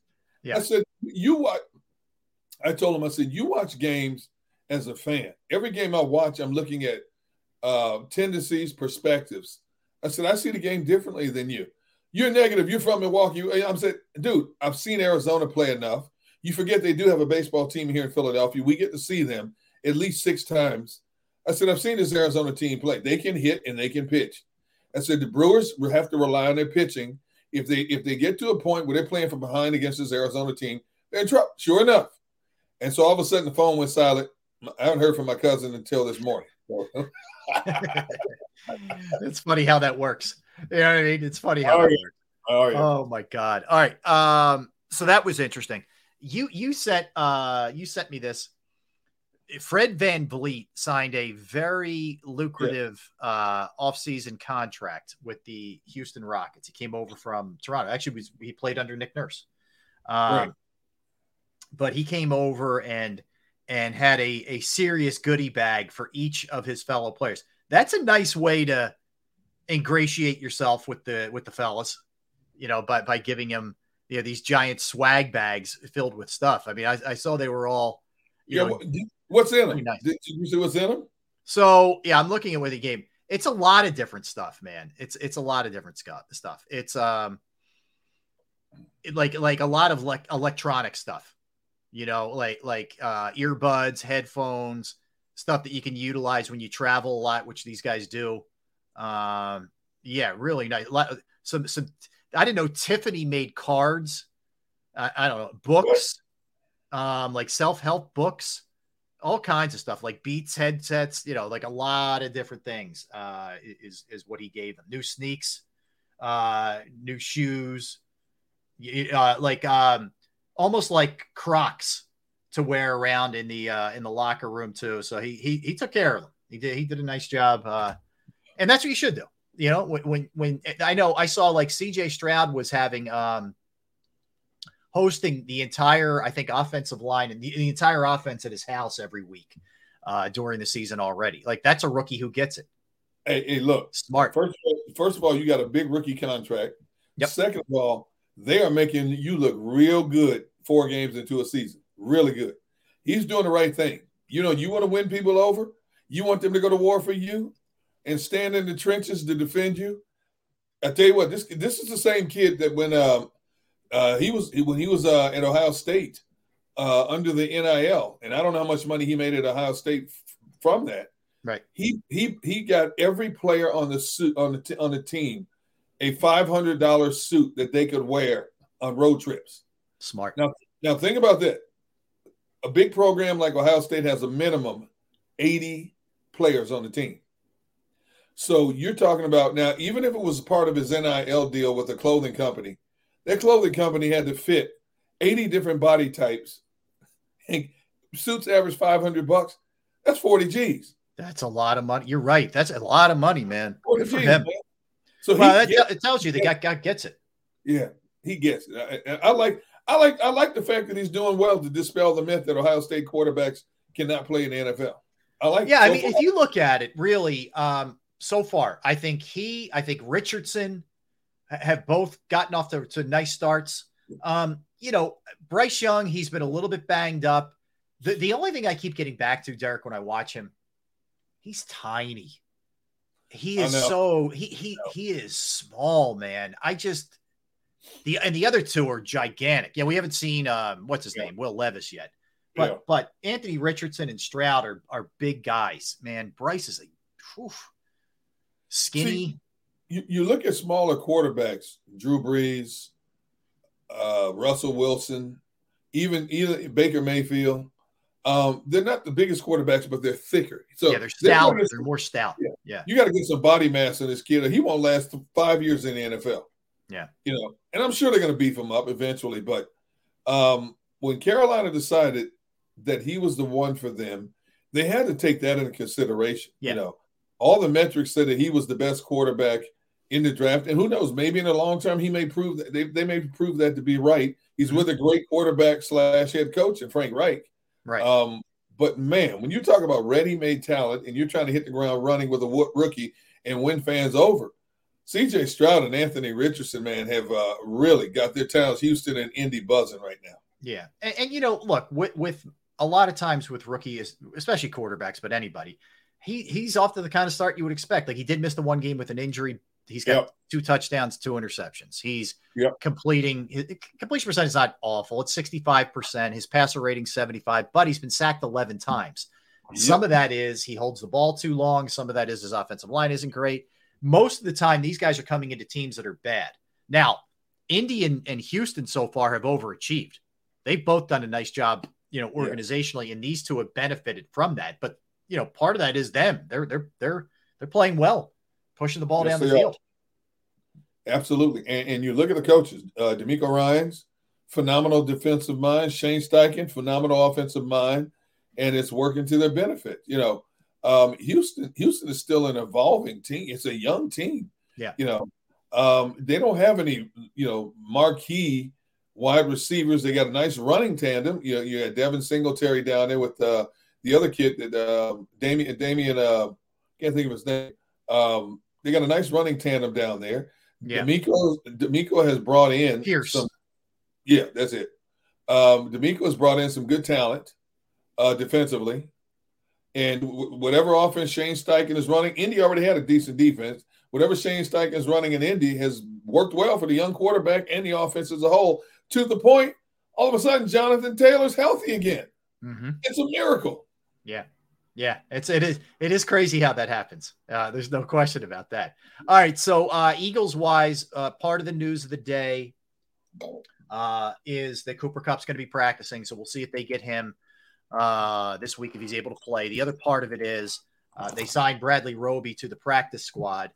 He is a guy who can play the corner slot, and you know, you wonder with the way things have looked so far, and you know, I don't think they want to, even though we've talked about how we didn't love the fact that they were using Bradbury in the slot. They don't want to use Bradbury in the slot either. I mean, this is out of necessity, and they're in a tough spot right now. And they're probably going to be in a tough spot all season when it comes to that. And they're just going to have to navigate through it, and hopefully they can keep generating turnovers, get necessary stops when they need them. The slot position is going to be a hit or miss from down to down, series to series, game to game. It's just the way it is this year, until these young kids grow up, and it's going to take a lot of the season for these young kids to grow up. It's going to be a hit or miss for them. No question about it. Yeah. All right. You want to do some birthdays? Why not? All right. Let's do it. All right. Here we go. Dakota Johnson, who is the daughter of Don Johnson and Melanie Griffith, is 34 years old today. Alicia Silverstone is 47 years old today. Clueless, a bunch of other stuff. Melissa Benoist, actress, is 35 years old. Derrick Rose, still playing, still hanging around, 35 years old today. Christopher Waltz, good actor, or Christoph Waltz is a good actor. He's 67 years old today. Excellent actor. Yeah. Liev Schreiber, an excellent actor and voiceover actor as well. Yes. He is the voice of Hard Knocks and a lot of stuff that NFL Films does. Susan Sarandon, the actress, is 77 years old today. Rachel Lee Cook, actress, is 44. Charlton Heston, born on this day, 1923. Moses. Moses. Yeah, Moses. That is correct. In the Ten Commandments, he was in that. He was among a lot of other stuff. Buster Keaton, the actor, was born on this day in 1895. Our 19th president, Derrick, Rutherford B. Hayes, 1822. Robert Patrick, the actor, is 65 today. Good actor. Russell Simmons, who was mogul, producer, businessman, 66 years old for Russell. Armand Asante, the actor, 74. Jackie Collins, the novelist, was born on this day, 1937. Anne Rice, the great writer, is 82 today. Jabril Peppers, NFL player, 28 years old today, in New England now.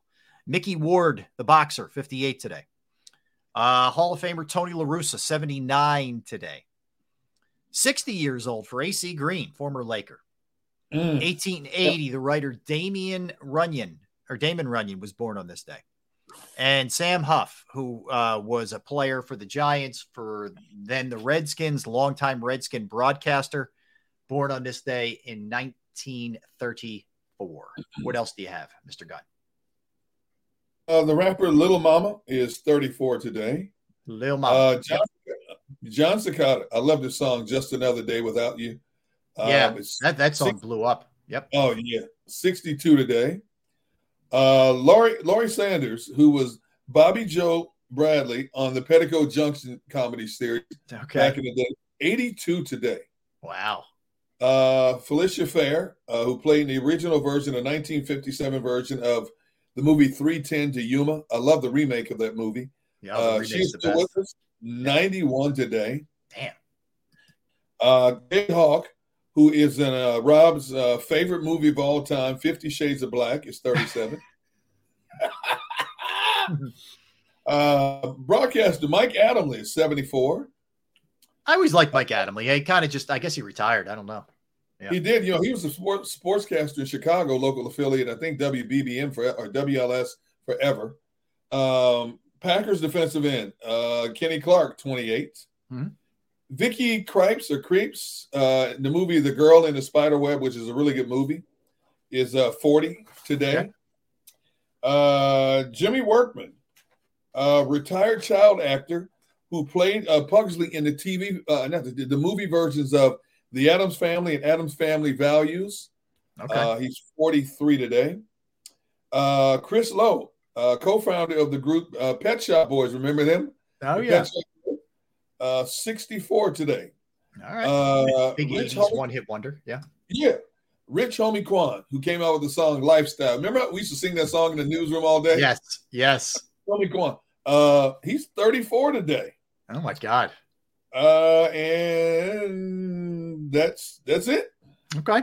Okay. Let's do some movies here. Joker, the 2019 version, is one. Man in the Moon with Reese Witherspoon. She's a kid in it, 1991.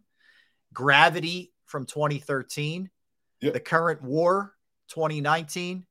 That Thing You Do, Tom Hanks, 1996. Red Dragon, which is excellent. Yes. 2002. If you haven't seen, you should. What else do you have? Trick or Treat, 2009, and D3, The Mighty Ducks, 1996. Yeah, we had the original yesterday. The original came out yesterday. Yeah. For Mighty Ducks. All right, so a couple NFL things. T. Higgins won't practice today with a rib injury. Man, the Bengals need all hands on deck, at this point. Talk about a bad start.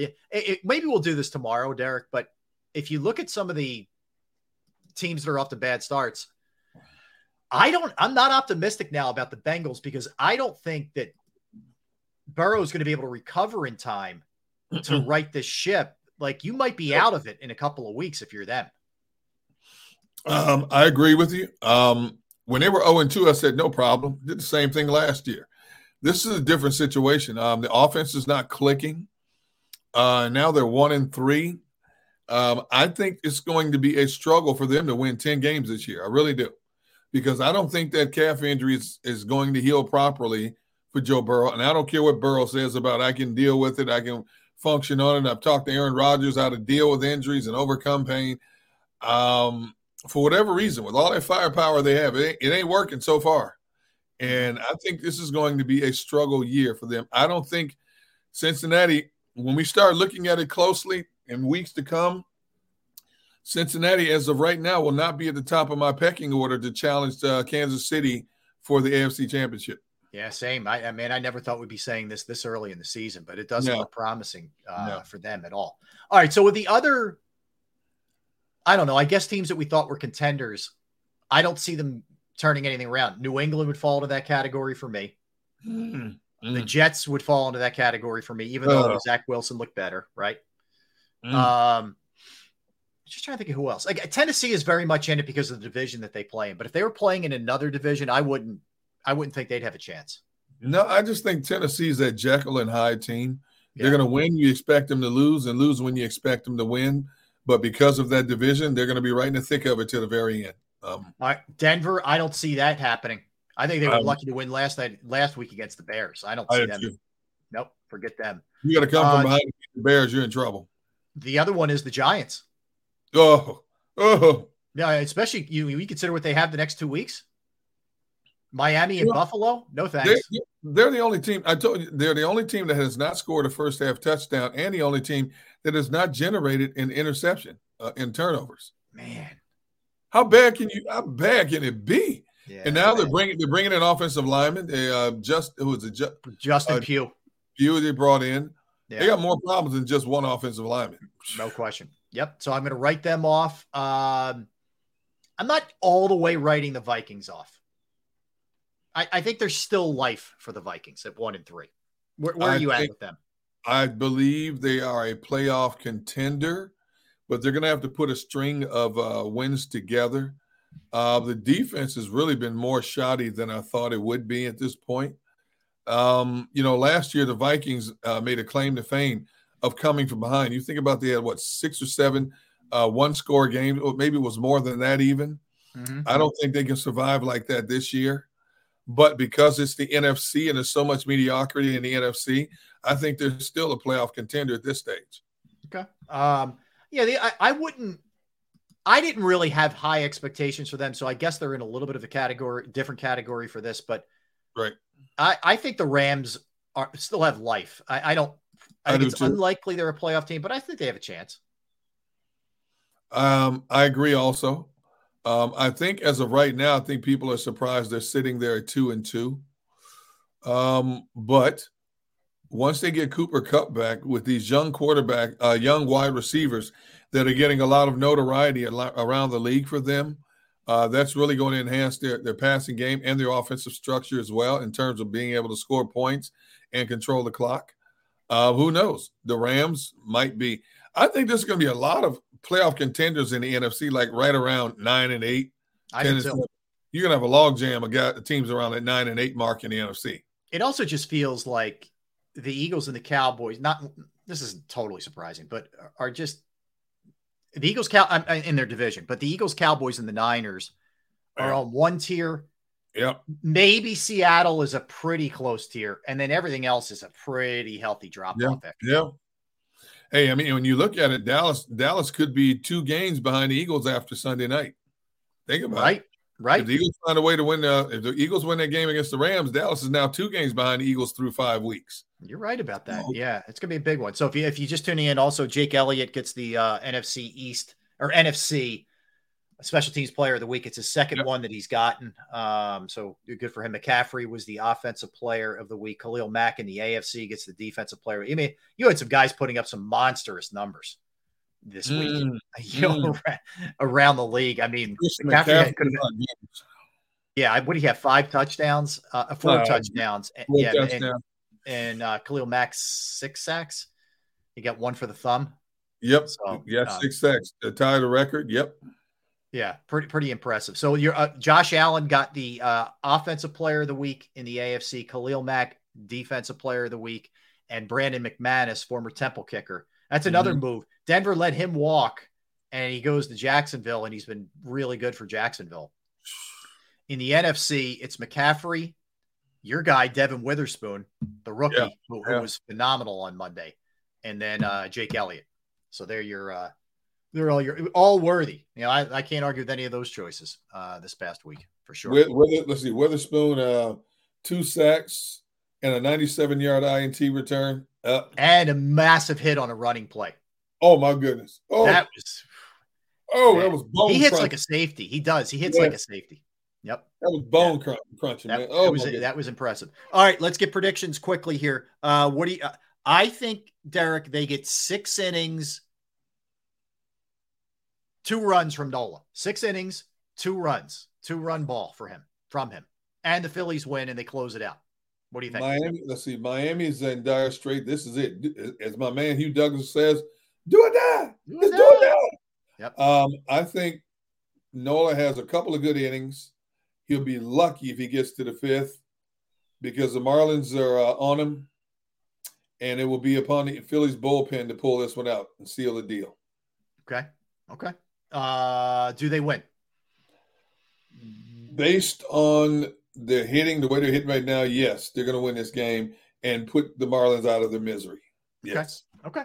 All right. So that'll do it for us. We'll be back tomorrow. We'll go through the Phillies game 2. We'll look ahead to the Eagles-Rams a little bit further. That's for sure. I want to thank our guy, Tone DeShields, producing the program. Thank you, Tone, as always. Oh! Thank you, everybody in the chat. Appreciate you guys. Everybody streaming, everybody listening. Tell a friend. And again, we're 11-2 now. All right. Don't go anywhere. You have the National Football Show with Dan Cilio coming your way. Everybody have a great rest of your Wednesday. Yes. Gunner and I will see you tomorrow. Okay. Take care.